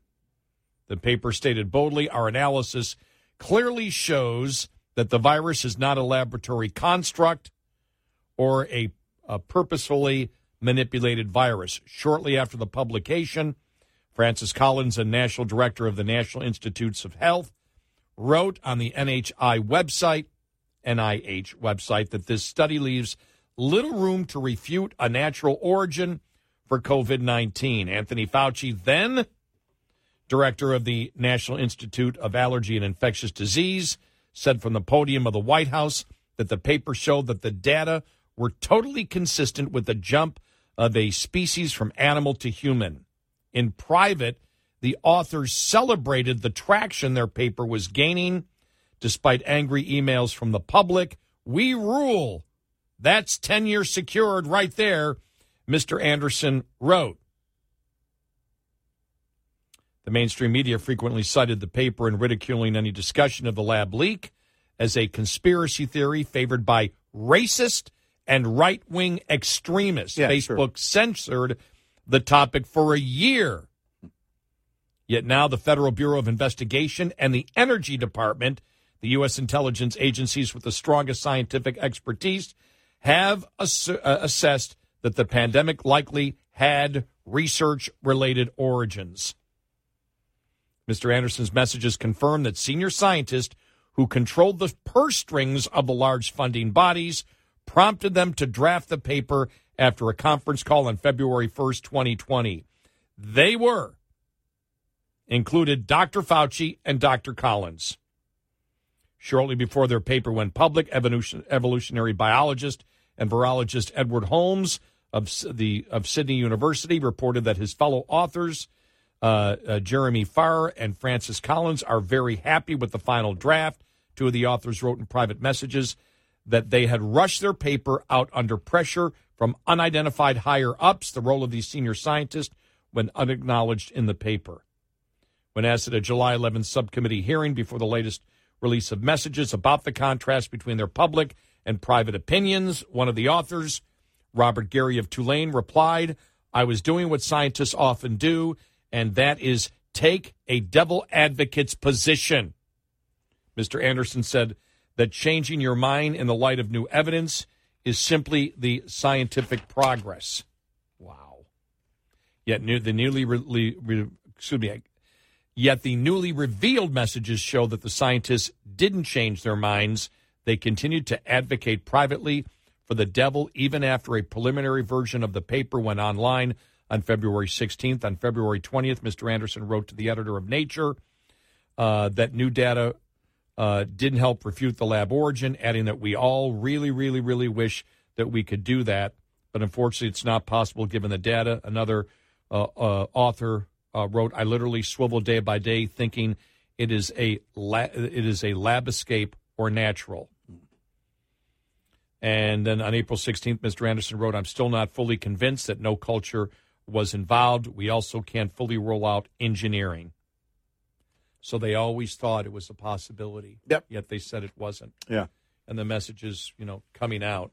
And Jim Jordan yesterday talking about the fact that emails show that the White House was involved in, making sure that Facebook would censor a ton of different things, including that. And it's really incredible when you think about it, because it's the Democrats that have talked about disinformation for such a long time. But when you look at it, everything. We look at where we are right now with President Biden and the bribe allegations and Hunter Biden and everything else and how that was censored, yet it was true. But we look at everything with COVID, how much of it was BS. Well, and when you have scientists manipulating data to show something that is quite the opposite, those individuals need to be punished for that. Yep.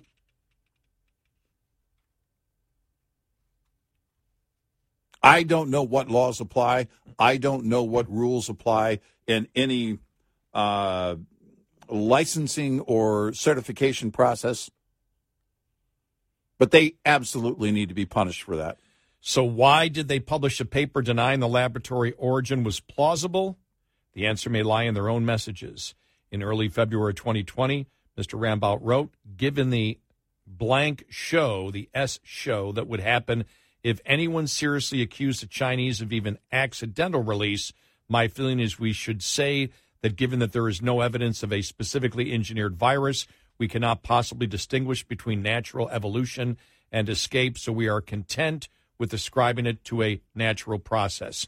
Mr. Anderson said, "I totally agree that that's a very reasonable conclusion, although I hate when politics is injected into science, but it's impossible not to." That's a load of horse manure. We're worried about upsetting China. Yes. Because, they could stop their payments to the Bidens. So they attempted to destroy Americans' lives. Yeah. Who were saying, wait a minute, we need to be telling the truth to the American people. And they did everything to destroy their lives, call them racist, call them right-wingers.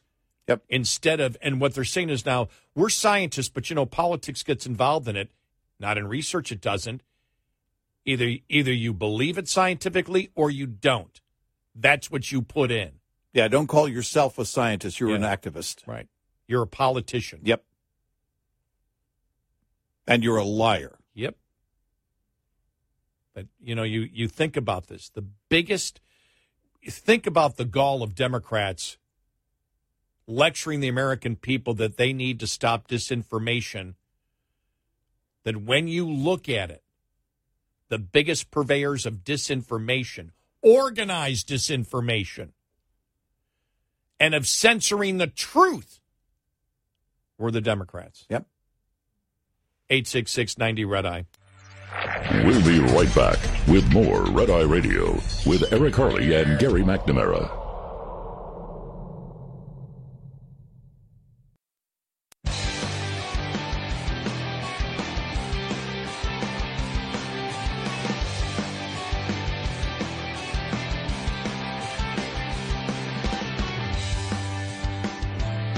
It's Red Eye Radio.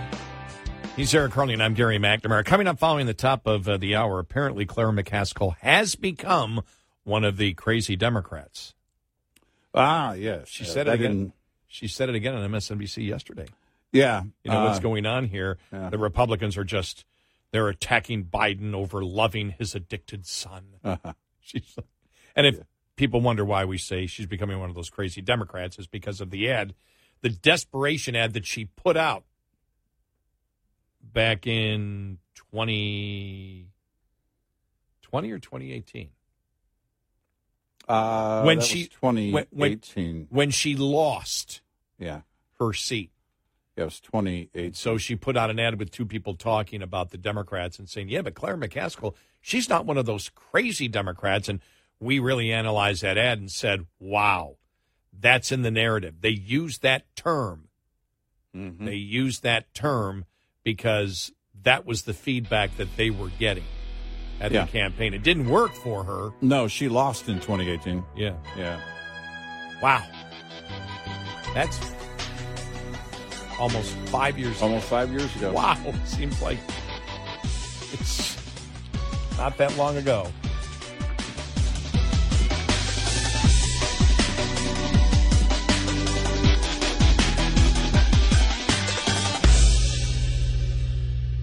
This is Red Eye Radio on Westwood One.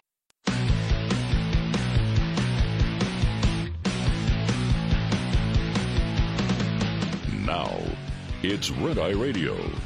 Gary McNamara and Eric Harley talk about everything from politics to social issues and news of the day. Whether you're up late or you're just starting your day, welcome to the show. From the Uniden America Studios, this is Red Eye Radio.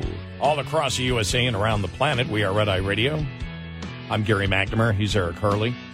Wow. I mean, really nothing on extraterrestrials yesterday.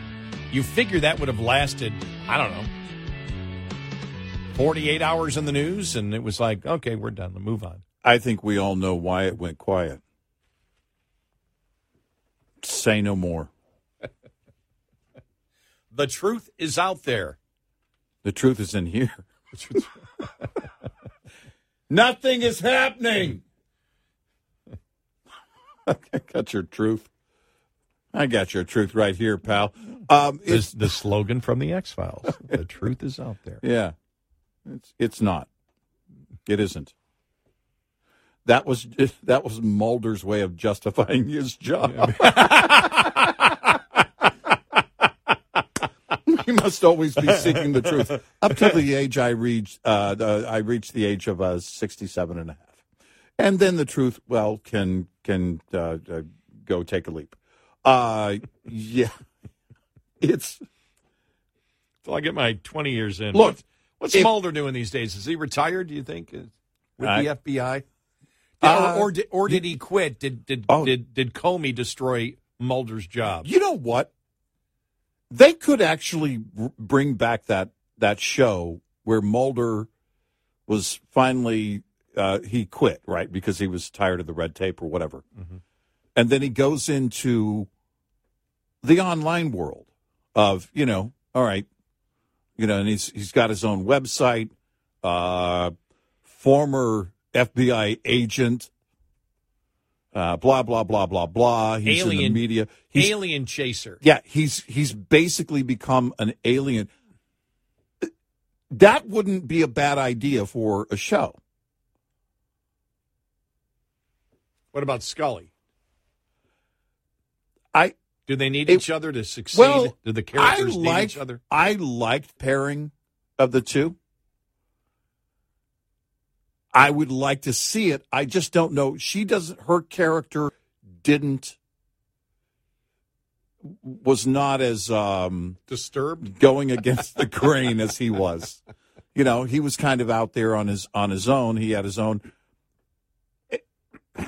I would like to see some role for her because I like the character, but I don't know how the character fits in, you know. But you could totally do that show today. And the thing is, he's kind of doing it. No. Instead of doing it online, he's really kind of doing it quietly. So you have all these people that are doing it online, and they're always contacting him. And he's like, I don't want to, I'm not into doing, the social media thing. I don't want to do the, no. I'm just, doing my thing. I'm retired. I don't do anything. Except he's retired from the FBI, but he's not retired for the search. He's not abandoned his belief. And so he's just kind of working behind the scenes, off the grid, with his connections. Not really, though, the whole smoking man kind of thing, where you're meeting somebody in a garage at 2 a.m. and, and the lights aren't on. It would be more of a, he's just kind of out there doing his own thing quietly. Well, you couldn't have the cigarette smoking man, also known as Cancer Man, anymore because cancer's been cured this week. Yeah, right, exactly. Biden cured right, it. Yeah. As we know it. As we know it, yeah. And I'm not a doctor, so I don't, there's things, a lot of things I don't know. When I think about back to the X-Files, it's not even any alien stuff that I remember. Because I was just thinking about it, and I go, what episodes do I remember? No, it's just strange stuff. The episodes I remember is the one, you remember the logging episode where they go into, it has to be somewhere in the Northwest. And, these loggers are disappearing and dying. And so they go in to investigate, and they're cutting these old growth trees that are so old that these insects are inside the tree. That are ancient? And these insects come out. I vaguely remember that. And basically kill you and put you into basically a cocoon. Your body becomes enveloped in a cocoon, but darkness is when they come out. So if you have light will keep them from coming. And so Mulder gets hit by them, but they don't kill him. They were able to rescue him beforehand and give him the treatment to bring him back. I seem to recall a conversation we had years ago. For those that don't know, we've been together 18 years together on the air. Yes. And I seem to recall comparing what the show had become, The X-Files, to Night Stalker with Darren McGavin. Oh, yeah. Which I did, yes. Loved that show. Yeah, my mom loved that show. That was the show of shows for me because it was the coolest. Everything was shrouded in mystery. And then it was just over. The episode was just over, and you're like, well, but. And it left you wanting more every week. I loved that show. But, yeah, I think they could bring back X-Files. And the other one was, it was on Native American land, and some Native Americans were being killed, and they didn't know how. Yeah. And it was basically this guy who became a werewolf. Yeah, right. And it was an Indian legend and everything else, and it was, this guy basically killed everybody. It was but it would only happen every, I don't know, like these murders would happen every 17 years or something. I forgot what the time span that was. Okay. And I think, why? Yeah. I like those because they both gave the impression, it's the same way that the reason I like Rambo First Blood. They're all supposedly in the Great Northwest. And and the weather is perfect. The weather is perfect. Yeah. It just the cinematography and everything else just reminds me of when I lived in Portland and used to, go hiking and do all that kind of stuff. Right. I mean, where it was always sort of raining or damp or wherever, and you're in the woods. Right. Yeah. Those X-Files episodes came out, I think, when I was living, in Portland at that time. because of the late 90s. So that's I think why I remember those. It's just the certain cinematography of it that got me. But but all right. I think on the whole UFO thing, I think there was more interest and chatter about the story of the family that saw the 10-foot aliens in their backyard. No, you're right. Than there was about the actual testimony from a so-called whistleblower. And the reason I say so-called whistleblower is because the media used that term, but for my definition, you're going to have to bring something tangible, at least one thing, to the claims you're making if you're going to testify. And that's the thing about this, because that's a great thing. Well, what's the definition of a whistleblower? Yeah. Well, when you look at the whistleblowers that have come forward, for example, you use the IRS whistleblowers, well, they were part of the investigation. They knew what the evidence was. They had seen, the evidence. They were directly related. This whistleblower was, people told me. Where's the evidence? Did you get any evidence? No. You have any pictures? No. You have anything? No. It's just what people have told me, and that's why I think that's sort of viewed as a, supposed whistleblower. That's how I would look at it. Because to me, a whistleblower is somebody who's been directly involved and has seen it. Right. Yeah. Whereas I'm trying to think the source, the informant, technically is not a whistleblower. The informant that knew of that said he knew of the bribe from Burisma and between the Biden family. Well, he didn't come forward as a whistleblower. Right. That's a He source. Was not seeking protection. But the FBI whistleblower knew about it. Yes. So he had met that particular, source, and he was part of the investigation and had seen the 1023 on it. Mm-hmm. So that he had seen parts of the evidence, but this, from what we know, this guy never saw any evidence. It's what other people told him. Right. So yeah, but yeah, there was buzz a little bit the day before. I think in anticipation, and then a little bit during the day, but then the Hunter Biden stuff broke. Right. And then it came out the other day that it's on social media like crazy. It's like Hunter Biden, and all of a sudden, Hunter Biden plea deal, and plea deal gets rejected, and then there's that, like the person screaming below, "Bring on the aliens!" Well, here's the thing. Then I did see this in a couple of cases, and I think it was more tongue-in-cheek than anything. There was no attention given to the UFO thing. And the whole Hunter thing was designed to collapse on that day to distract from the so-called UFO whistleblower. Oh, it's the opposite then. Right. Oh, okay. Yeah. All right, the opposite. Yeah. Right. That's how bad it is for the Bidens. Hunter's situation is a given. You don't need a distraction from it because everybody knows. And you use it as a distraction for the UFO things. That's how bad it is. Yeah. Wow. If and you said it a couple of times yesterday. Look, it's not of interest. Unless when the President of the United States shows up with an announcement about UFOs, and I don't necessarily mean this president, but any president is involved in it, then you'll know something is up. Yeah, but there didn't even seem any buzz there at all. I remember growing up in the 60s in Operation Blue Book. Right.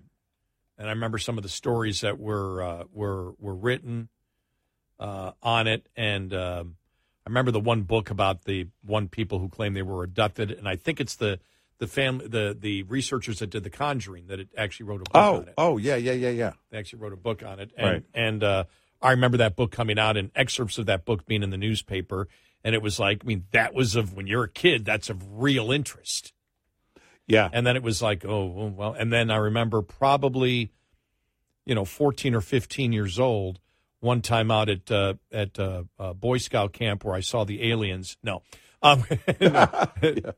Boy Scout camp, we were looking up a campfire. We looked up, and you could see a satellite moving across. It was definitely a satellite, but it was like, I remember that. And then I remember my brother and I sitting outside our house, probably 14, maybe we were older, I can't remember. But there was something that, it looked, I couldn't tell what it was, but it was silent. Yeah. And it was, a couple of 1,000 feet in the air, and it was silent and went right over us. It's like, okay, do you know what that is? No. You scared? No. Probably some type of man-made aircraft, but didn't make any sound. One of the interesting things that I did see one time that was mistaken, and this was just greatness. I mean, I thought this was one of the best things ever. These people took basically these plastic bags or whatever, and they put candles inside of them or whatever. They had flames inside of them, and they would glow, and they tied them together. And this thing would just, there's probably like... It would float. Yeah, 8 or 9 balloons. This thing would float, and you would just see these lights, and it was totally silent, and the wind would bring it across, and people were like, oh, my God, it's a UFO! Yeah. It's making no sound! Yeah. It's I forget what the lantern something, I forget what they call it, but yeah. And somebody had tied this. This goes back to the early 70s, too. I remember when that happened. And then somebody said, here's how you do that and scare the hell out of your neighbors. And it was showing you how to construct the plastic bag thing with the candles. Yeah. So it would go in the air. And I'm thinking to myself, I'll end up melting. I would thought about it as a kid going, well, I'd love to do that. But I'll probably just melt the plastic bags. It sounds too tough to do. But apparently somebody did it, and it was caused a panic. I hesitate anything that involves me and flames. Flames and plastic. Since I set my little Evel Knievel action figure on fire, Christmas Day one year in San Antonio, launched it off the back porch. I thought,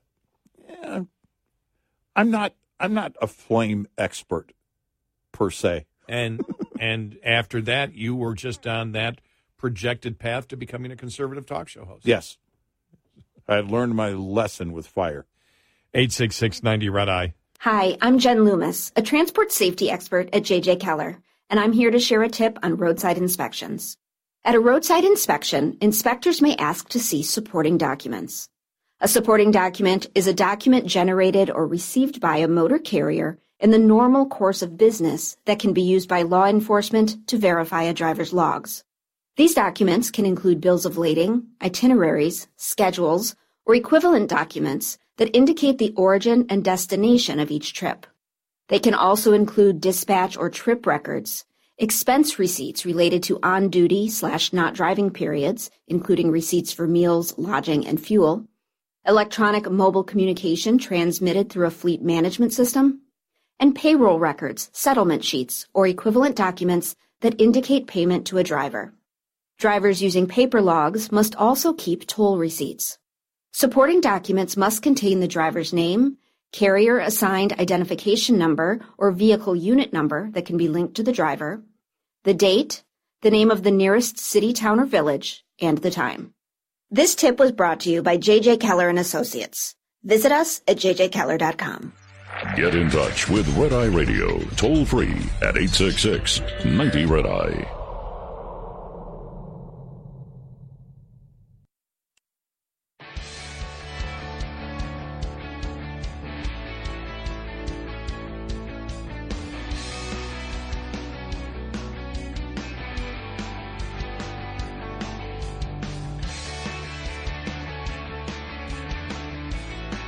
It's Red Eye Radio. He's Eric Carney, and I'm Gary McNamara.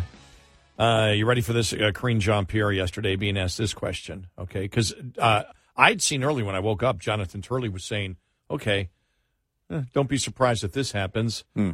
Joe Biden pardons his son and then resigns. We talked about it yesterday. Yes, we did. Tongue in cheek, I asked the question, wow, if there were only someone that was powerful enough to pardon him. Yep. And so the question came up yesterday. Okay. To her. You ready? All right. Let's hear it. Okay, let me go back to the first question of the briefing. I know you said not a lot's changed since yesterday and that it's a personal matter, but from a presidential perspective, is there any possibility that the president would end up pardoning his son? No. And then immediately said, I mean, she was on the O part and her fingers in the air. Next question. Yeah, because he tried a follow-up and she interrupted. I said no. And then, as you know, the Italian prime minister was in town and no press conference whatsoever. And the reporters, they're not stupid. Mm-hmm. They know. Most of them. Hang on here because I'm having trouble with the audio here. Maybe we'll get to this following the bottom of the hour. But no press conference.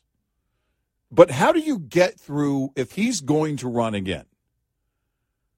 How do you get through an entire election season by avoiding the media? I mean, it did work for him in 2020, but he had COVID behind him then. You don't have that now. Okay, I think I have it. I think I have it here. You ready? All right, here we go. Okay. There is precedent for a joint press conference when they come to the White House. That's happened under President Obama, President Trump. Is there something different here with this particular prime minister? No, nothing different here. Again, when we do these bilateral visits, it's usually between, there's a diplomatic conversation that happens with our folks here and the visiting. Blah, blah, blah. No, everybody always does a press conference. Of course. We know that.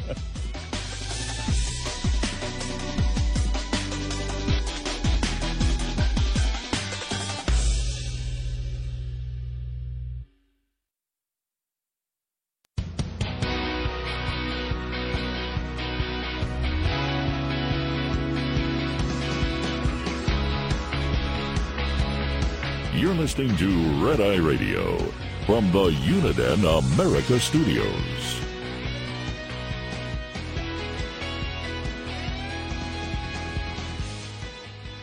It's Red Eye Radio. He's Eric Harley, and I'm Gary McNamara. So we analyzed the situation that from a lot of different perspectives of the Trump situation with more charges coming down on him. Now let's look at what's going on with Joe Biden and Hunter Biden, because Hunter Biden relates directly to Joe Biden.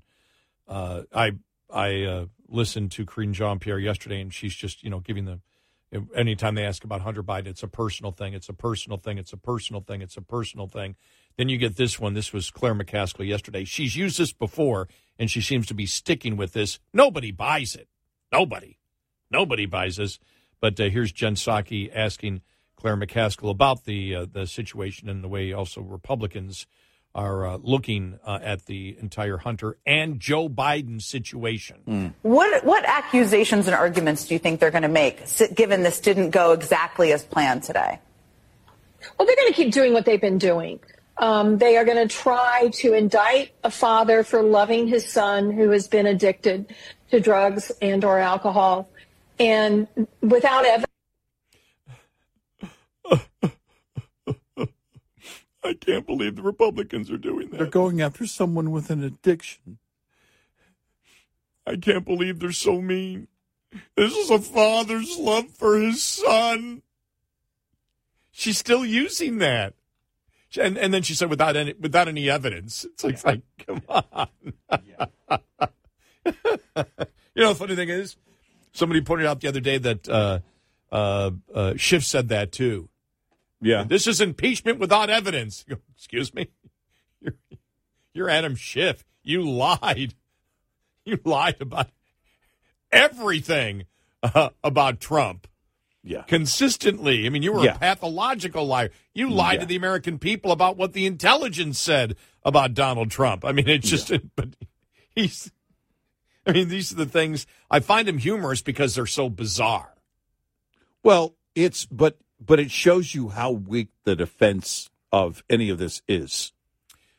Well, Claire McCaskill, we go back to the 2018 ad where she had the ad with two people talking. This was near the end of the campaign when she was desperate, and so she said these two guys are talking about why they're going to vote for Claire McCaskill.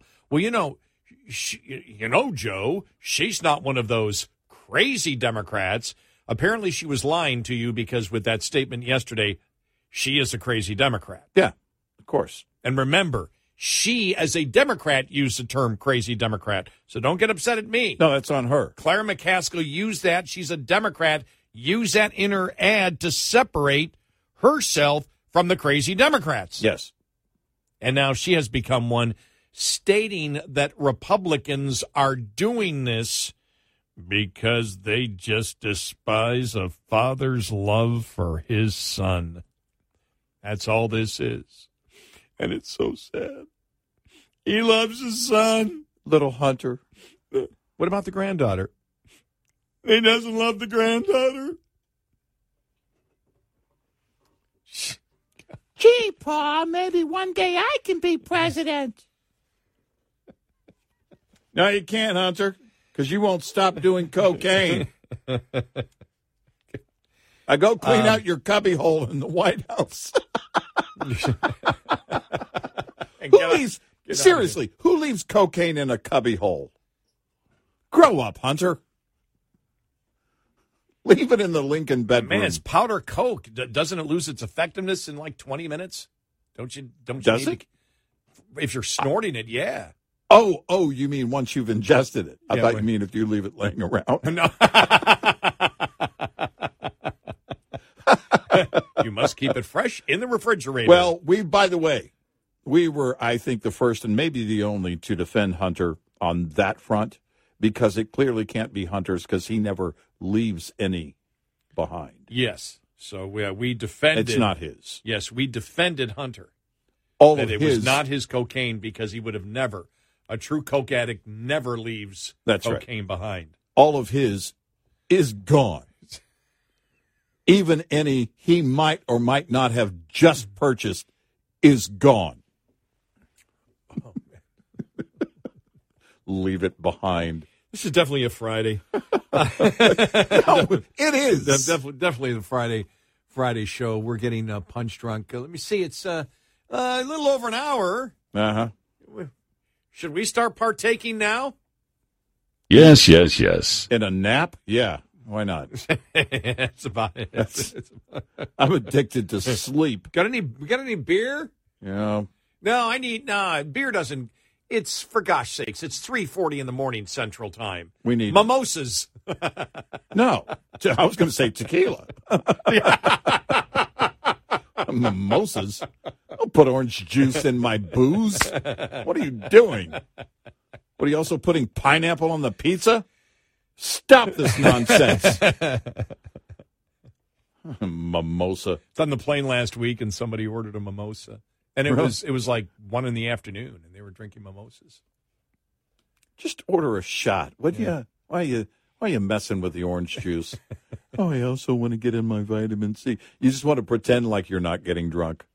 Just get drunk, would you? Wow, if you're drinking that early in the morning. I know. Next time I get upgraded to first class, I got to. Do they have like hard shots? I've never thought about that. Actually, when I was saying it, I was wondering that myself. Yeah.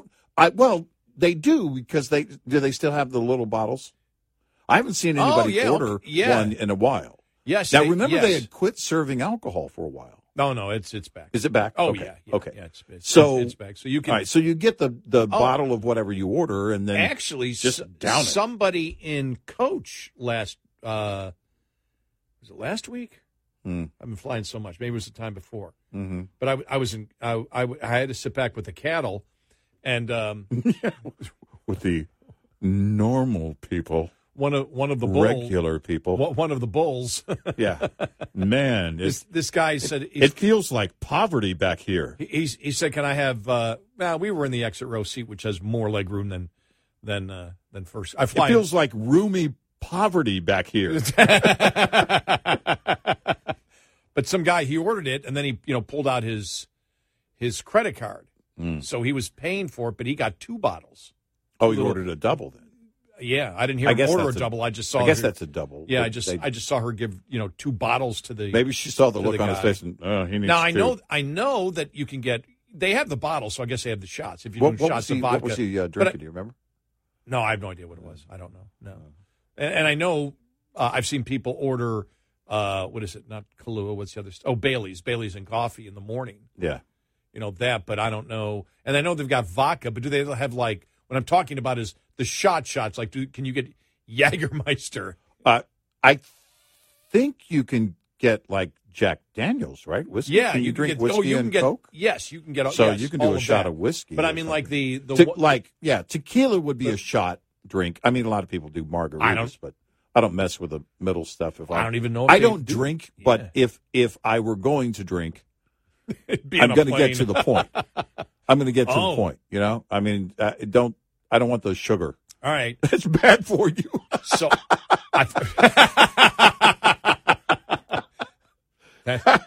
that's why I don't drink heavily on a plane. Too many carbs. I've never had alcohol on a plane. Plus, wanting to get thrown off. Yeah, made me think of something. This got my. You want to talk about since we've talked about everybody's high. You want to talk about a natural high. So I actually was videoing it from my buddy Jerry. For him, I'm like, because he was like, because I get the free Wi-Fi because of T-Mobile, which by the way is the best. Forget about alcohol on the plane. Free Wi-Fi is it for me. Yeah, I love it. That's just, and I'm T-Mobile, and now all of every single one, even because there were a couple of systems of Wi-Fi in America that didn't take T-Mobile. Now they all do. Yeah, and it's great. Yeah. So I'm like, okay, let me just send him a message on WhatsApp. So I'm saying, okay, here we are, getting ready to land. Oh boy, we're not landing. Oh boy, we're going up. Oh, we went up and around. We were landing. Aborted the landing because of the wind. Because of the turbulence. When they were bringing in the turbulence, got real, and it was a beautiful sunshiny day. Yeah, but sometimes you can have it because there's so much heat. Yeah, and so the turbulence was really low. And the pilot explained, he goes, no big deal, but the turbulence was hitting us so low that you don't take the chance that the plane's going to be unstable at that low. So they came up and around, and then that's where, when you take off, you go down the runway and you take off and everything else, but where I've always known, because it's the second time I've been in aborted takeoff. The other time was in Portland, Oregon, one time landing at night, and the other plane was still on the runway. Yeah. And those are the two times. Now, I've flown in the F-16 with the Thunderbirds, and I mean, that's just mind-boggling. But when you see, and I was in an A321 Airbus, which is pretty big, probably fits about 150 people. That thing it first gently went off, and then it took an angle up, and you could feel the power of those jet engines. It was just, whoa, Sure. I can't believe we're going up at this angle, and they're accelerating that fast. You could feel it. Now, whether it was, 2 Gs or something, but it was like, whoa, this is, and they went around and came back again and landed. And the pilot was like, it's no big deal. It's just, we got to, when that happens, we have to go back. Now, and the turbulence was all the way coming down it was bad. Yeah. And then we got low, it was bad. I go, I don't think I've ever seen turbulence, or felt turbulence this hard, this low. And then I realized, you're not landing. Yeah, that's interesting. That must freak out people, because you can see from the terminals, you can see that runway clearly. I mentioned people sitting there going, what's going on there? And then that plane just banking and going right up. And then I'm thinking, it's DFW where there's planes everywhere. And it's like, it's going up and around. This isn't like we're at a deserted airport. I'm looking around for other planes. One of these planes is not like the other. Yeah. But I realized, once we leveled off, my heart was beating like crazy. Most of the people, if you see, I fly in a plane now, most of the people don't have their windows open. Right. They really don't know what's going on. Right. And I just happened to open up the window to take the video, and I took it, and my buddy Jerry said, this is happening live, and then I sent it to him right there. Wow. He said, this is going on. I go, yeah, we're coming around again for another one, and then we landed fine the next time. Yeah. By the way, something that if you're on the Wi-Fi on the plane or Wi-Fi anywhere and you don't have, obviously on the plane you can't turn on your cell service, if you turn on Wi-Fi calling, you can send regular text messages. Oh, yeah. And that's something that, because I used to, back in the day, over Wi-Fi, I would just send like a direct message on social or something to somebody if I needed to update something. But if you turn on Wi-Fi calling, you can actually send a text message. Now, when I got my new phone, the guy told me, he said, well, sometimes you can get through on Wi-Fi calling. I got through to my father once about a year ago. Oh, on calling? On calling, and I actually got through. My father picked up the phone, then it clicks off. Yeah, I've never used it for calling, actually. I was on the plane and Interesting. And tried calling my dad twice last week, but it didn't go through. And then I tried calling him a bunch of times, and it just hung up. And then when I got there, my sister said, did you try to call us about 10 times this afternoon? Because it kept hanging up. I'm like, yeah, that was me. My four of my granddaughters made a trip to Colombia last year, and they were not going to have cell service down there, but they would have Wi-Fi in most every building that they were in. And so they used that feature to send text messages, and they were able to keep in touch with family back here. But the whole concept is, we started this as everybody drinking with the analysis on Biden. We'll get to more of that coming up. Exactly. 866-90 Red Eye. We'll be right back with more Red Eye Radio with Eric Harley and Gary McNamara.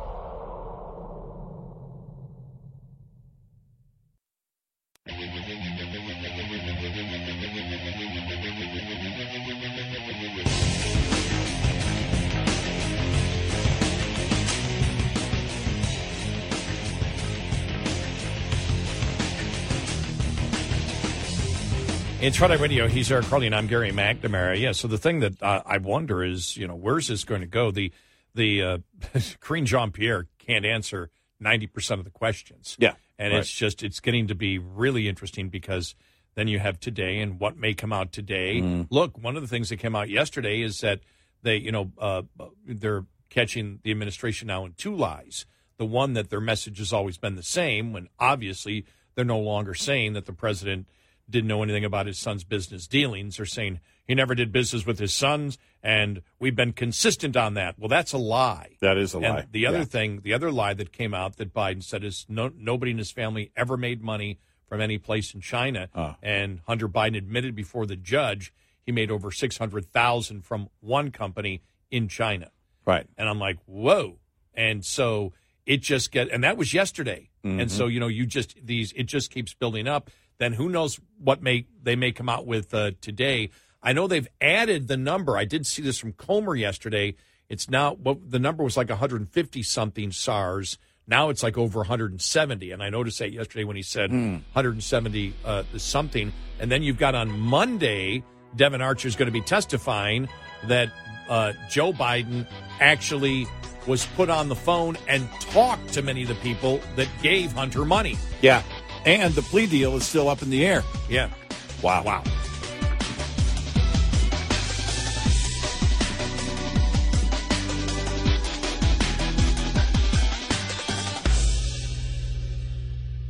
This is Red Eye Radio on Westwood One. Welcome to Talkville, the ultimate Smallville rewatch podcast. Guest star Sarah Carter as Alicia Baker, although I didn't really work with her a lot. But Tom did, and they had some real big smoochy scenes. Yeah. Can we talk about that? Could there be any more sex? What was a 3-page makeout scene that just kept going? Good Lord. We get it. They have chemistry. Jump in now or catch up on any of the past seasons of Talkville on YouTube or wherever you listen. John brings his skewed sense of humor. Jeff brings tips to cut strokes off your next round. Together, it's those weekend golf guys. They'll pay a lot of money to PXG and Titleist and Callaway and on and on and on, right? How many yards do you think you're going to pick up with that extra driver? I think I can get an extra 5 to 10. What if I give you 15 to 20? Can you pay me more? Jeff Smith teaches on the sliding scale. Those Weekend Golf Guys, the podcast, part of the Believe Network. Just search BLEAV on YouTube or wherever you listen.